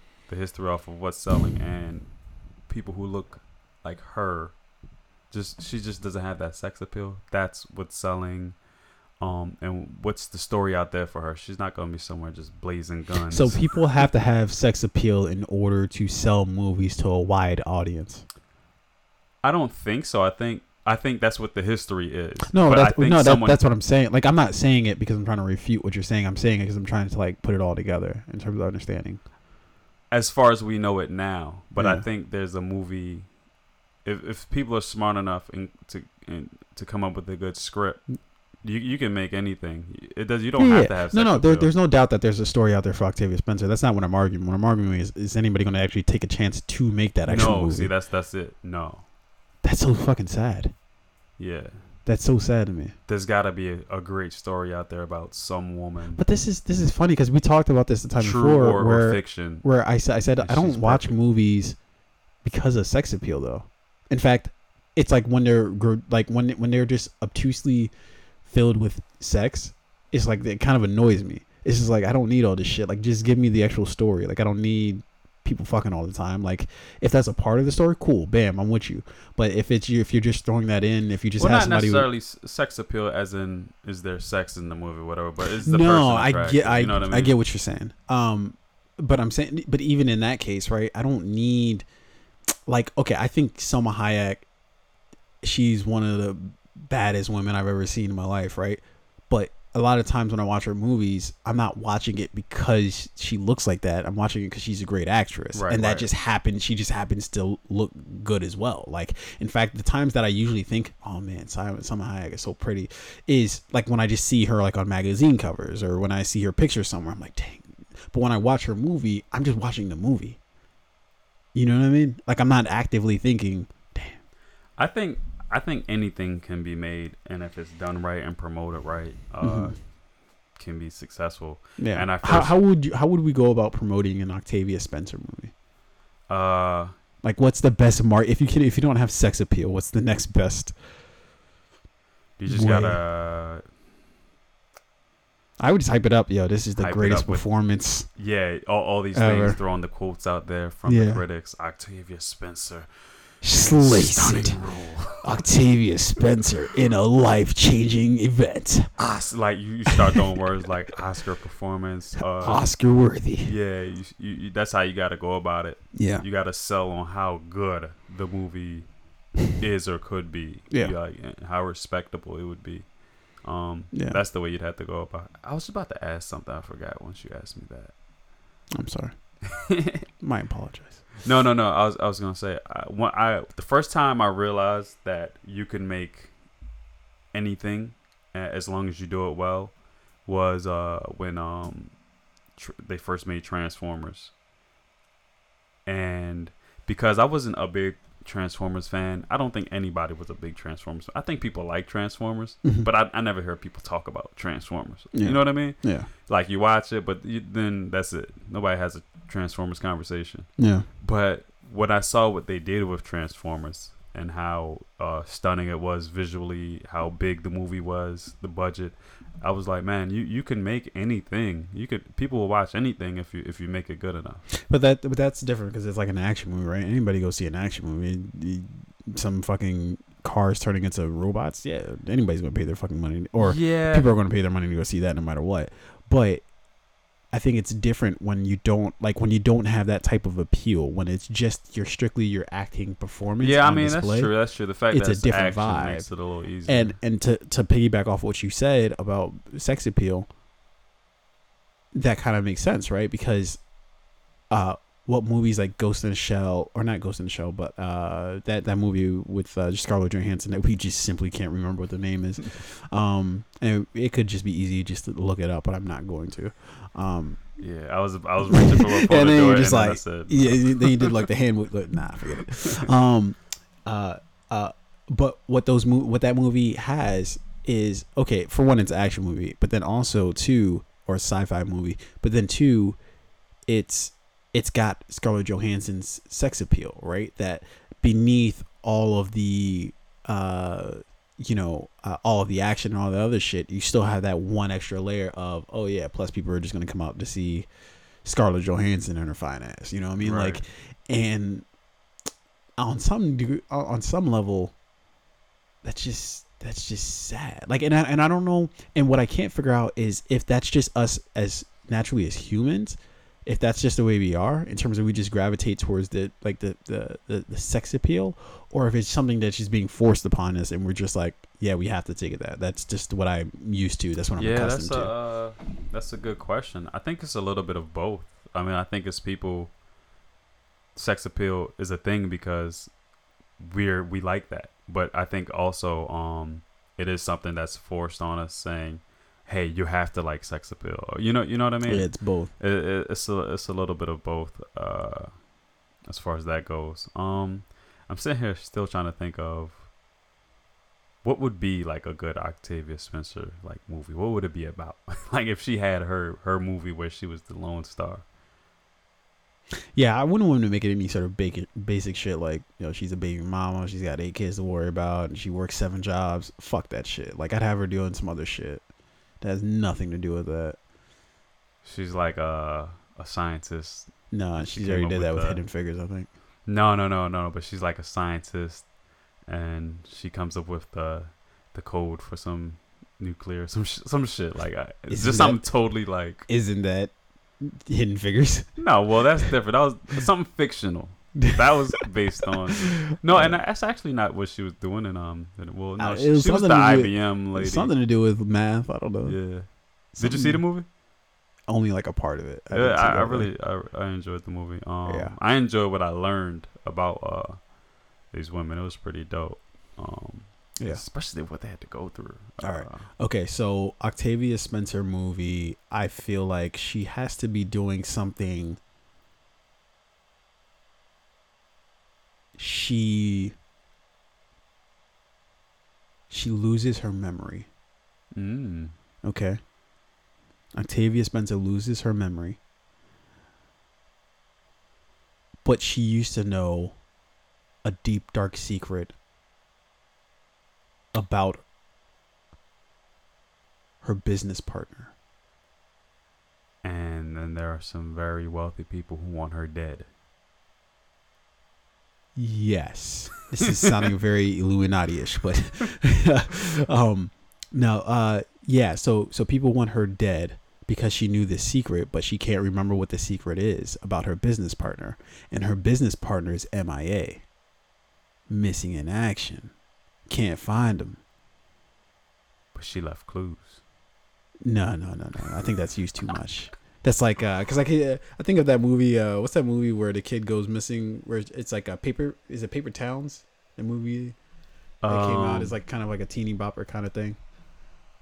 And the kid went with missing. What's her name? The Claire. The one with the eyebrows. Cara Delevingne or something like that. You know what I'm talking about. Cara. She was in Suicide Squad. She was the She was the whatever. I can't. This movie's not hitting me. It's type in Paper Towns. I guarantee you. Well, I don't know if you've seen it, but I'm sure you'd be familiar with the main actress in it. Okay. So yeah, I didn't see this. Fair enough. Her business partner is MIA, and there has to be some sort of time constraint. Like she has to figure this out in an amount of time, but how does she gain her memory back? Because she doesn't even know that. Does she even know that she needs to remember something? Yeah, so she's alerted by the fact that people are trying to kill her. That's what tips her off that, hey, I need to find this out. Usually when somebody tries to kill you, you're trying to find out why they're trying to kill you. Right. So I feel like that would be a good motivator. Is her business partner a victim, or do they secretly have something to do with this? You don't know. Okay. You don't know. They're missing. We don't know why. What does she? I'm about to pitch this shit to Octavia Spencer. Yo, if anybody's listening to that, fucking, if you got her number, drop this. Yo, this shit's kind of hot. I like where this is going. Yo, all right. So, all right, we'll spend like 2 more minutes on this, and then we'll wrap the show up. But all right, so her business partner is missing. She doesn't remember, and like I don't think she ever gets her memory back. I don't like when the memory comes back, because then it's just like, all right, we went through 3/4 of this movie and we're dealing with this thing now. She's like, oh, now I remember everything. But that's bullshit. Nah, but we gotta know, man. We gotta know. No. She finds out the secret, but she doesn't do it through means of, I now remember. It's like she stumbles onto it. She finds it. She's smart enough. She figures it out in terms of what that secret was. I could see this sort of being almost like a Da Vinci Code type of situation. Right. You know what I mean? But the clues aren't as laid out. They're just like it's a mistake not a mistake, but she doesn't. It's not like shit's just laid out for her. She just has to piece shit together herself. By finding out why people are trying to kill her. Exactly. So that's what sort of tips her off, is that somebody's trying to snipe at her. She sees that red dot. She's like, I feel like something's wrong with this scenario. I don't think I should have people trying to kill me. Now, how does the movie start? Does she start with her memory loss, or do we see her before her memory is lost? No, before the memory's lost, but it's very quickly just kind of running through the fact that she has a business partner. They're in business. Things are going great. And then you said we should start before the business, the memory loss? Yeah. Because we need to see. Have we ever even seen a movie like that? Where the person has a secret, but it doesn't start off with them with the actual memory loss? No. That we only find out that they have this deep, dark thing until after? No, actually, we haven't. That could be an interesting way to do it. Yeah, because it would always start off with, like, the person already, like, we meet them after they've had their accident or some shit like that. You know what I like? You started off before, but only about 5 minutes. You're just showing kind of a day-to-day, kind of in a quick, and then next scene, you don't even let's say, for instance, if it was a car accident, you don't even show the car accident. No, it has to be some unique way where she uses it. She just wakes up. Oh, that is true. Fuck? Yeah, it's like literally 5 minutes into the movie, like day-to-day, boom boom boom, hey, hi, bye. She just wakes up like, what the fuck is going on? You don't show no car accident. You don't show like what happened. Or she wakes up in like a random place, and she's like, "How the fuck that?" Nah, I feel like that's kind of been done before, right? Probably not often though. I don't know. I mean, you would think it'd have been done. That's why we think it's been done. No, so one of my favorite movies is Long Kiss Goodnight. Oh, and I feel like was on the other night. Yeah, that joint slaps, yo. I didn't watch it, but I was watching something and they had a commercial for it, and I was like, damn, I want to watch this. Yeah, that shit's it's always been one of my favorite movies. Mm-hmm. But I feel like that's kind of how like that movie went, where I think it was like a car accident or some shit that she had. Yeah, and something like she that. loses her memory or some shit. Or did she have that before? I don't know. I can't remember now. Now me with the memory loss. But yeah, why don't we ponder this and then come back to the audience with our full-fledged Octavia Spencer movie pitch, and see if the audience feels the type of way about it. I got 2 things. Mm-hmm. Hit me. One, going back to who has that that Will Smith, like, when they do something, and then we were talking about who's on the level of Scarlett Johansson. Yeah. And I don't think she's clearly not there, mm-hmm. but I think we could see her get there, and I'm hoping I'm more so hoping that she gets there. But Zazie Beetz, or is it Beats? I'm really hoping that she'll be a big star one day, because I just like her acting. So far from what I've seen her, I think she's a pretty good actress. Mm-hmm. I like the roles she's done so far. Yeah. And I mean, she's a pretty good looking girl, nice to look at. Sex appeal. That sex appeal, that helps. But I'm really isn't this us just continuing the Ford momentum of we just love our sex appeal? Yeah, even if she was ugly, I think I would still. Yo, that's like, a ball. What would Martin say? That's a ball-headed lie. It's like, nah, but I really hope so. Yeah. I think she's definitely. I think they're definitely gonna piggyback off Deadpool and have an X-Force movie come out, and she's gonna be a featured character. I think I've been hearing stuff about that. Yeah. So we'll see. We'll see where that goes. What's that? My next thing, before we get out of here, I don't think we can leave without making any comments on the Drake and Pusha situation. Damn! I know Rain wanted to talk about that too. Yeah. Whoops. I didn't bring it up. Because I was like, he would have stayed here forever. Yeah. I was like, man. I was gonna say something before he left. Yeah. But I was like, nah, man. He's gonna be here forever. Yeah. I got some thoughts, but I'll let you go. All right. Well, first, giving you guys a little background. So apparently, Pusha T, which I wasn't aware of this, has been given, or been trying to produce a little smoke with Drake for years now, and Drake just hasn't given him the time of day. Maybe a little pop shot here and there, but nothing too concrete. Well, let me go back further than that. Okay. The real genesis of it comes from Pusha and Lil Wayne. Pusha has an issue. What is his beef with Lil Wayne? Well, I think the story goes that because they had dissed Wayne. People made it out to be a diss to Wayne, but they never really said that they were dissing Wayne. But people kind of were like, I think this is about Wayne. But back in Mr. Me Too, that song, because that's back when they were rocking all the Bape stuff. Mm-hmm. And then Wayne started doing that right after them, and then they had made the song "Mr. Me Too" about that, and then Lil Wayne took some offense to it, and they kind of and I think there was I heard something also about when they did the song "What Happened to That Boy."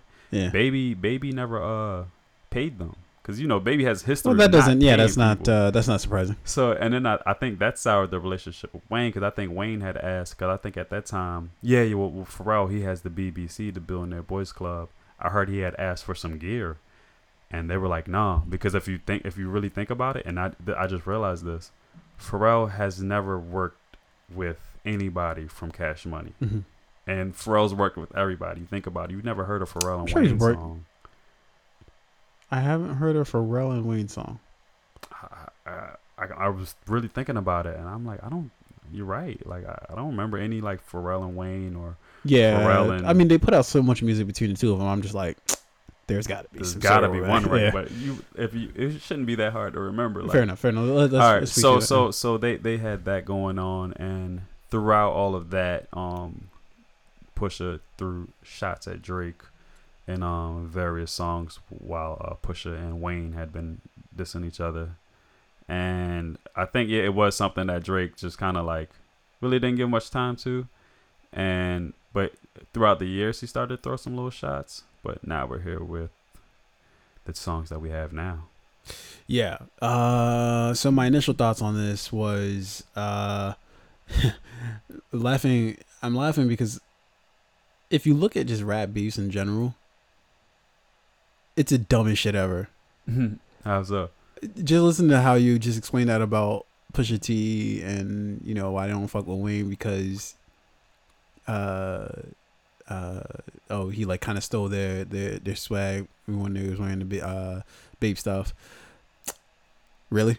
Like, because somebody else is wearing similar clothes to you, and it's a brand that anybody can buy, that other people are going to buy. Yeah, but there's angry. There's wearing clothes that everyone's gonna wear, and then there's like straight up just ripping the shit. Like, but how do you rip the way I wear it and wearing it because and I made it hot. Even if that were the case, right? Okay. Like, so now we're rap beefing over that, and then like just to think of it in general. Well, if you're a rapper, that's what you're gonna do. You're gonna write about people. But name one other form of music that's what makes rap good. Like a rock and roll singer. That's what makes it. That was a nice rock song that you made there. That's what's so good about a rap, that it's like one of the only forms of music where you're able and allowed to kind of just say what you want. Yeah. So here's the thing. So putting on my, because I definitely love the whole Jay-Z Nas beef. I definitely was here for the Ja Rule 50 Cent. They're back in the yeah, of course they are, because they've got nothing else to do. But speaking specifically about this and removing my criticism of just rap beefs in general, at first I respected Pusha's the first track. At first I didn't know about the history of him trying to get at Drake, or his whole thing with Wayne and all that other stuff. But at first I just thought it was, okay, this is a great marketing ploy. Like, how else are you going to get, because nobody cares about a Pusha T album unless gonna have to disagree with you. Here's the thing, unless you're actually a fan of hip hop, and not just a fan of hip hop, but a true dedicated lyricist fan. I'll go with you with you that. Like lyrics, right? Yeah. Because that's what Push is for, right? Right. Outside of that, nobody. I don't think I've heard outside of definitely not for the pop the clips charts. Outside of the clips initial tracks, I don't think anybody was checking for Pusha T. Right. So at first I thought, yeah, okay, that's just a good way to get some notoriety for your album that you just put out. So, but then obviously Drake came back with the slick Pusha T had Infrared, in which he talked about Drake not writing his own lyrics, right? Which is obviously, since the days of Meek Mill and Drake beef, that's been a hot topic, which I'm kind of getting tired of, by the way.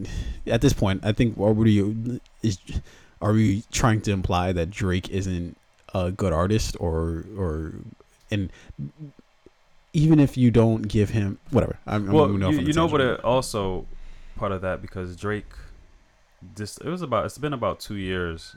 Drake dropped that 2 birds, 1 stone record. Where he questions Pusha T's drug dealing past. Yeah, and I think on Infrared, he's just really trying to say, and he did it on another song too, but he's trying to say, how can you question me? Because I think on the other song he says, with the questionable pen. It's like, how do you have the right to question me? But they're like 2 different scenarios. One's writing lyrics, and then this 2 is true, pushing but, drugs. That's how he feels. Fair enough. So then Drake drops Duppy, which he goes pretty, and it's been debated on, because people are like, okay, he goes more at Kanye than he does Pusha T. My argument there is, and it's so people are so funny, right? Name one person in the limelight who doesn't have dirt on their name. Name one. Outside of Beyonce, perhaps. Even though she got some. Fair enough. I don't know what that is, but fair enough. But there's nobody, right? Mm-hmm. So everybody's like, okay, he has nothing to say about Pusha T. But that's because nobody cares about Pusha T. Like, you know what I mean? Like, it's not, if your name is in the limelight, you're going to have dirt thrown on it. You're going to have some sort of dirt on your name. No. Do you hear what I mean? Nah, I wouldn't necessarily say it like that. I think he just has nothing. Well, honestly, name one person. Well, honestly, this whole campaign is Pusha saying, I have no skeletons. No, in the club. but that's just what I'm saying. Nobody has no skeletons. So unless Pusha T's Jesus and he just came down from heaven, there is some dirt on your goddamn name. You best will fucking believe. Be found out.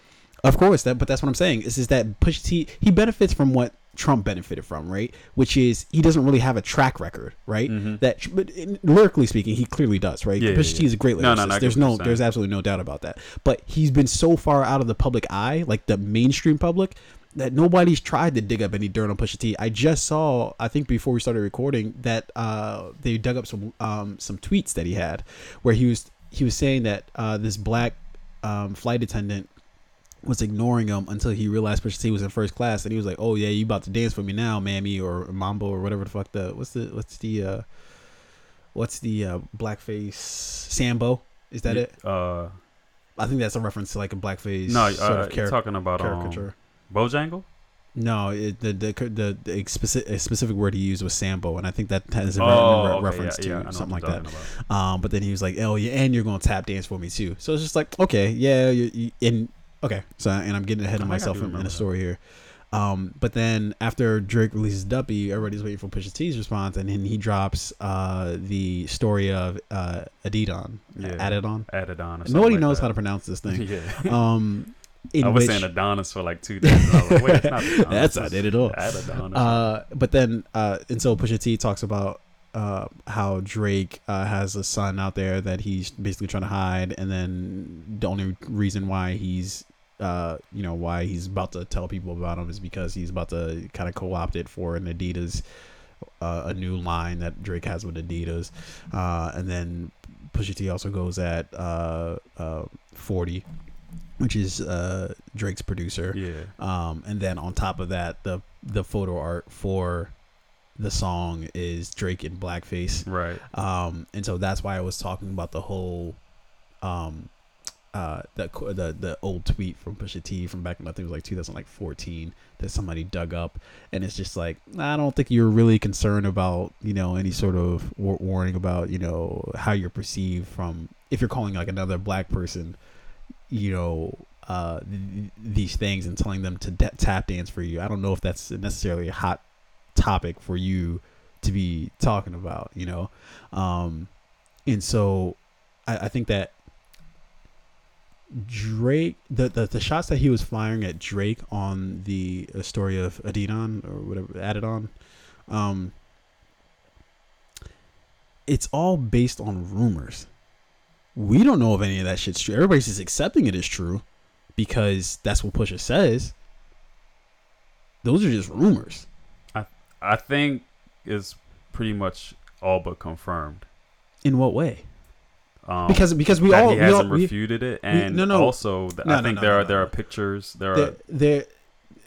There was a story a while back about a porn star. I forget what her name is, but she was claiming that Drake, Well, no, his Adidas line, Drake's Adidas line is called Adidon. Yeah, but I don't know any of the stuff in terms of his son, in terms of him about to reveal that.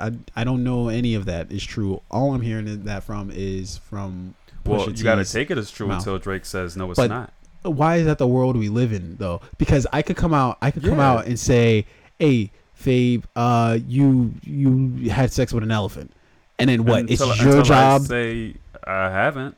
So you're telling me that people have to accept that as truth until you come out and say no? Yeah. What? I have no proof to say this about you. No proof other than just me saying it. But the burden of proof is on you somehow? Yeah, because we're at war saying things about each other, and part of what makes your end of the war credible is the things you say about me. I have to defend myself from what you're saying about me. So if you say these things about me, and my job is to respond, but if in my response, I don't even say that's not true. You're missing my key point. My key point is I have no proof on my side, right? Here's a perfect example of what I'm going to do. Here. You think Pusha has no proof? Hold on 1 second. What proof has he released? The fact that his line is called that, and his I have no idea. You don't know if he even has a son. Yeah, but no, you're creating the case of you're trying to make it too simple. I haven't seen pictures, and that's the whole point of it. I don't even need pictures. I just need somebody to come out and be like, "Oh yeah, that's Drake's son right there." Right? But here's what I'm saying. I'll give you a perfect example of when this happened before with two prominent figures. Yeah. Barack Obama and Donald J. Trump. Uh-huh. What did Donald Trump say? How do we know this guy? His name's kind of weird, right? How do we know this guy was even born in America? And then Obama had to go fucking embarrassingly produce his birth certificate just to prove, hey, and even that wasn't enough. Even when he showed the proof that he had his birth certificate, it's doctored. Oh, that's not real. We don't know. We weren't able to speak to anybody from your high school that knew you or some bullshit. Therefore, we don't believe you. And your brother kind of says you were born in Kenya. So therefore, you're Kenyan. Mm-hmm. And it's just like, why is the burden of proof on Obama then to prove that he's an American? Who is the burden on then? It shouldn't be on me. If you're accusing me of doing something, shouldn't you have to show proof that thing is real? If you're the one accusing me of something, if you're saying, because then that just means anybody can say anything about anybody and it's accepted as truth until that person comes out and says no. I mean, or produces proof I see that it's what no. you're saying, that it sucks to have a burden. It's not that it's not that it sucks, and you can even look at it in a court case, right? You have a defense and you have the prosecution, right? If the prosecution is saying the defense did something, right, the burden of proof is on the prosecutors. Okay, so what's it gonna take for you to believe that he has this son? Literally anything. It's, I don't know if anybody else can corroborate. You don't if somebody close to Drake corroborates, like, yeah, okay, he has a son. Then okay. All right, but you don't think that Pusha has displayed, he has enough to convince you that this may be How does the he case? have enough? What about anything that he's done tells me that he has enough? And this isn't coming from me being a Drake fan. I'm just observing. I'm just observing. You're a Drake fan. I'm just observing from just a practical standpoint of, yeah, guys, like, because you think this is made up. I'm saying I can't accept this because let me put it to you this way. The reason why everything is so stinging, because goddamn, that was a stinging response for W, right? The reason why it's stinging is we're all assuming that it's true, right? But just imagine for 1 second that it's not. How good is that song? Because not good at all. Yeah. But why I believe it's true is because I don't think he would have put out that song. You don't just a rumor. I believe that. It is no. He literally called into the Breakfast Club and they were asking him about him, like, well, how do you know? He said, I don't know. These are just things we hear. Right. What the fuck is that? What do you mean these are just things we hear? That's just a rumor. That's okay, but that's the same as when you asked him about Drake's ghostwriting. He said these are just things that are known. You know what I mean? It's not that he knows for sure. He wasn't in the studio when he was writing his rhymes. Right. But he says these are things that are known, and we believe it. So it's. I mean, if I believe it until I'm not saying again, until Drake comes out and says no. But that's very interesting though. Like that you would believe something just because somebody said it. Versus no, but I don't have to believe someone. Proof. If somebody could come to me and say anything, I can say I don't believe that.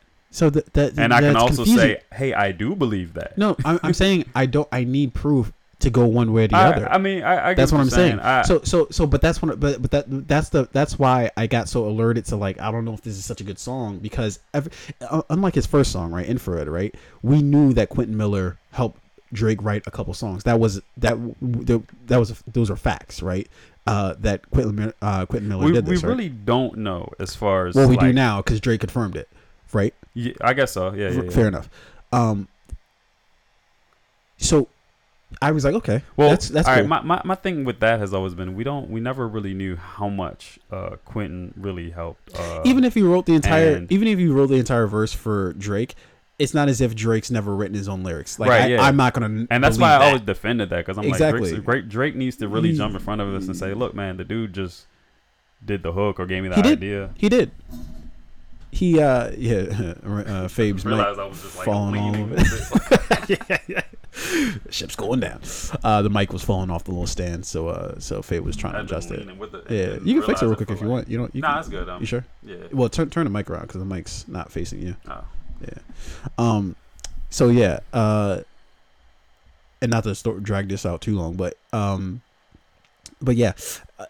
When I listened to that, I was like, all right, cool. That's something that pretty much everybody sort of knows, and there are facts to sort of back that up, because people were in the studio with them, and that's how the whole Meek Mill thing got started, because he felt like, oh, hey, Drake, you can't tell me shit because you don't write your yada yada. But then this story, and the reason why my ears perked up was because it was a rumor that already came out. Like we already knew about this, that this was a thing that was sitting out there. This wasn't about it. Yeah, no, this was a story months ago that and I was actually weirded out by it because it seemed like the one that just wouldn't go away. Usually, you always hear something about Drake, that Drake impregnated somebody somewhere, but this was the one that was just like, wait, is this true? And so all I'm saying is, if it was sort of a dead situation then, meaning that it didn't really go anywhere, nobody really found out sort of what the conclusion to that was, just because Pusha T was watching the same fucking news programs I was, how the fuck does Pusha T know that Drake has a child by this person? Sure, he's in the indie industry, but the truth is, if you're going to battle with somebody, you don't give a fuck if it's true or not. You're just saying shit, just hoping it lands. Nah, I think especially going against Drake, you got to be a little bit more calculated than that.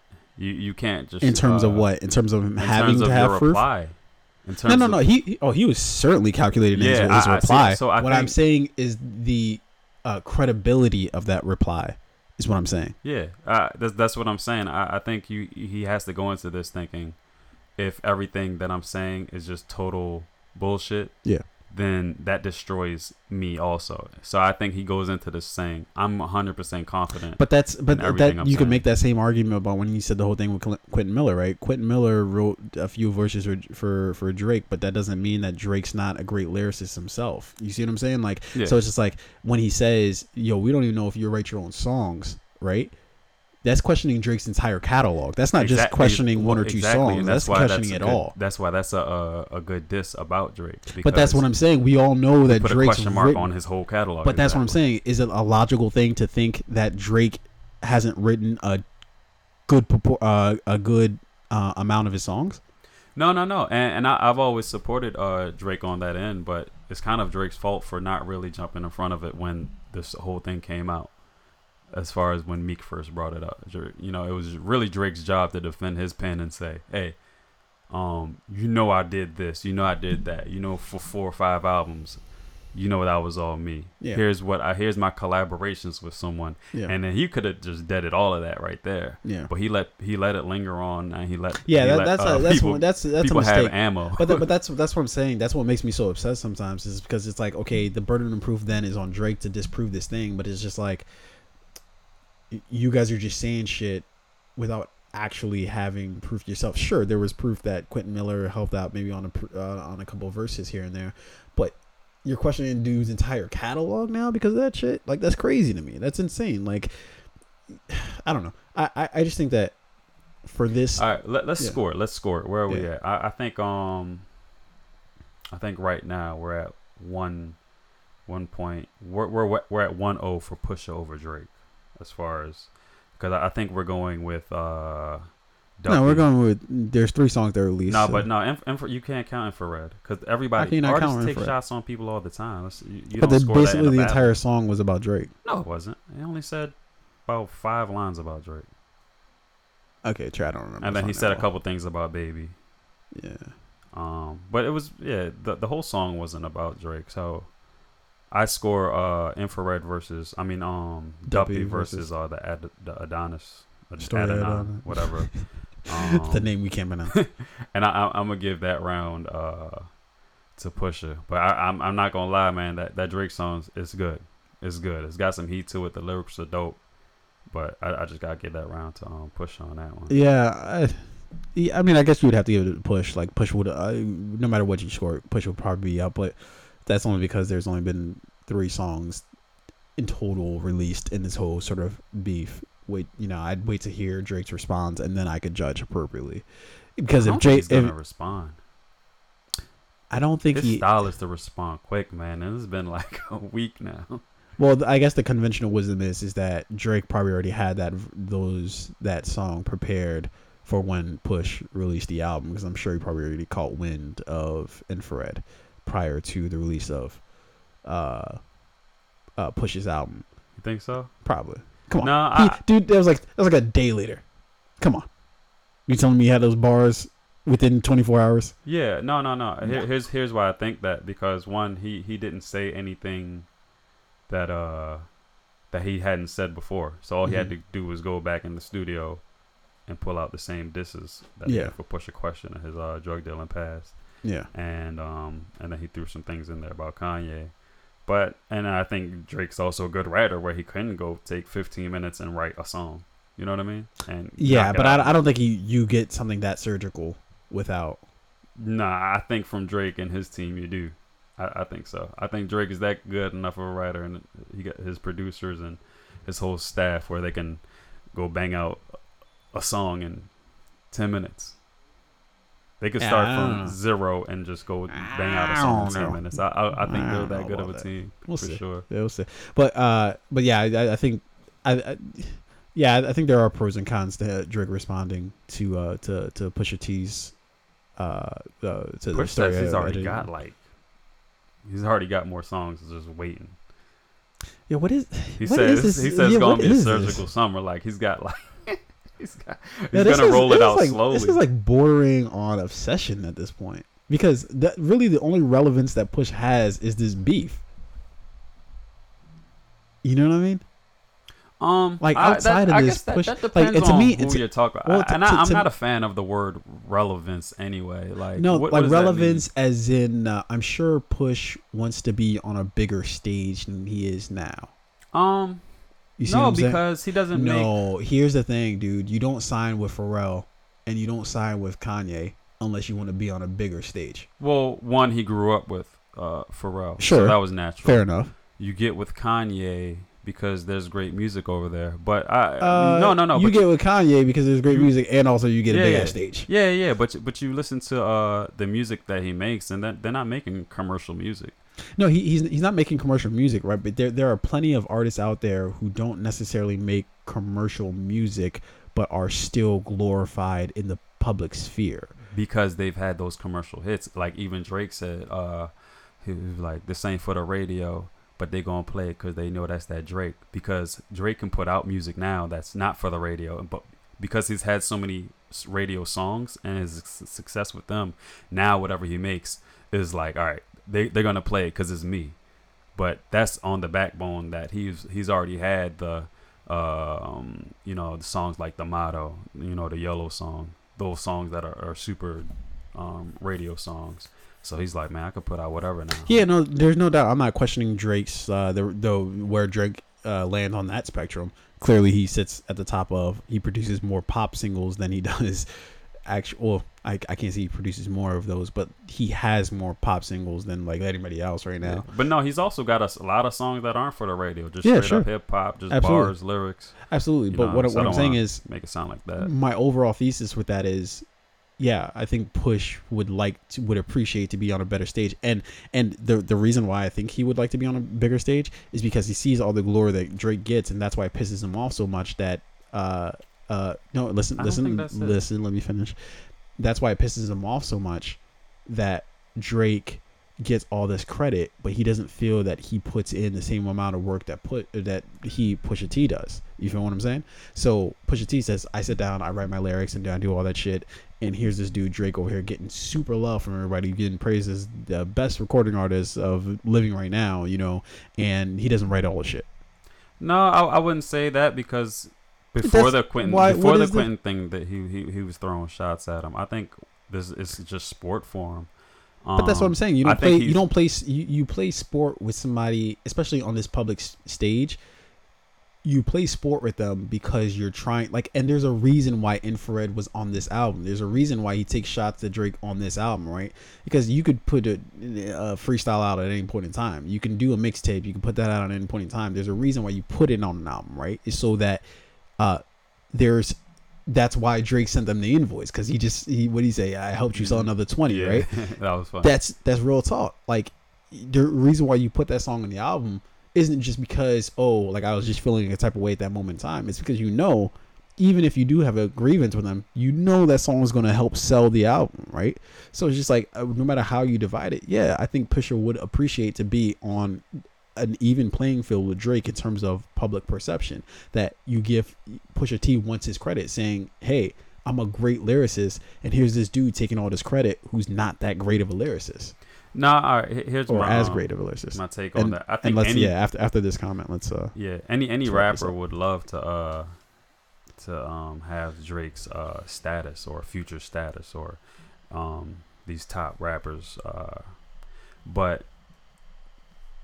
the music that you make tells the tale of how comfortable you are where you are and being happy. I think you chase certain success with the music that you put out, and you can tell who's putting out the singles for the radio and who's not.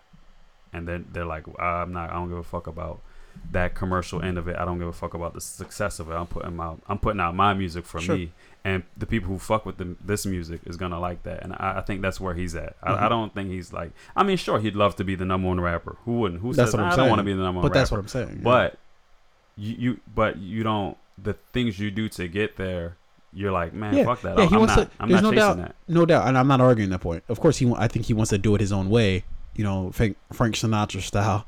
But in the same breath, I think he would appreciate to be on a larger stage. Oh yeah, sure. You see what I'm saying? Yeah, sure. And so I think that is also a motivating factor in him constantly trying to get at Drake, is because he sees the stardom that he has, and he knows, hey, I can use that to my advantage. That my beef with it, again, outside of this beef with Drake, who's checking for Pusha T? Nobody. Like, yeah, your hip hop's head is checking for Pusha T. Nobody else. And I'm not saying that as disrespectful to Pusha T. I'm just saying that that's just the reality of the scenario, you know? And so yeah, long story short, you know, these guys are making a lot of money. I'm not making any money, so therefore I give no fucks about what's going on between Pusha T and Drake. I just hope it doesn't spoil over into real shit, because it seems like it might be getting a little personal. I hope no crazy shit comes out of it. Outside of that, I think it could be like one of those things where, you know, people just hopefully it's just one of those things. Yeah, I think it'll stay on wax. I hope it does. Yeah, hopefully. Well, ladies and gentlemen, we have come to the conclusion of our very long show here with the Fate Podcast. If you rock with us this long, as I always say, we definitely appreciate your support. You're definitely true fans of the podcast. And go ahead and demonstrate that love a little more by hitting that like button, hit that subscribe button. And well, did you give a fade of the day? No, I didn't. Did you want to give a fade of the day? There hasn't been much out there for the fade of the day. Okay. All right, fair enough. We'll be back maybe next week with a fade of the day. But then, yeah, we'll definitely be back Monday to rock with y'all. And I hope you guys have a dope weekend. Go ahead and share this podcast with whoever and whomever. I don't know which one it ever is. Whomever. I think you're never wrong when you say whom. To you whom? know what? No, who's gonna even question you? Who's gonna be like, hey. Some English teacher just out in the crowd like, yo, sup? That was wrong.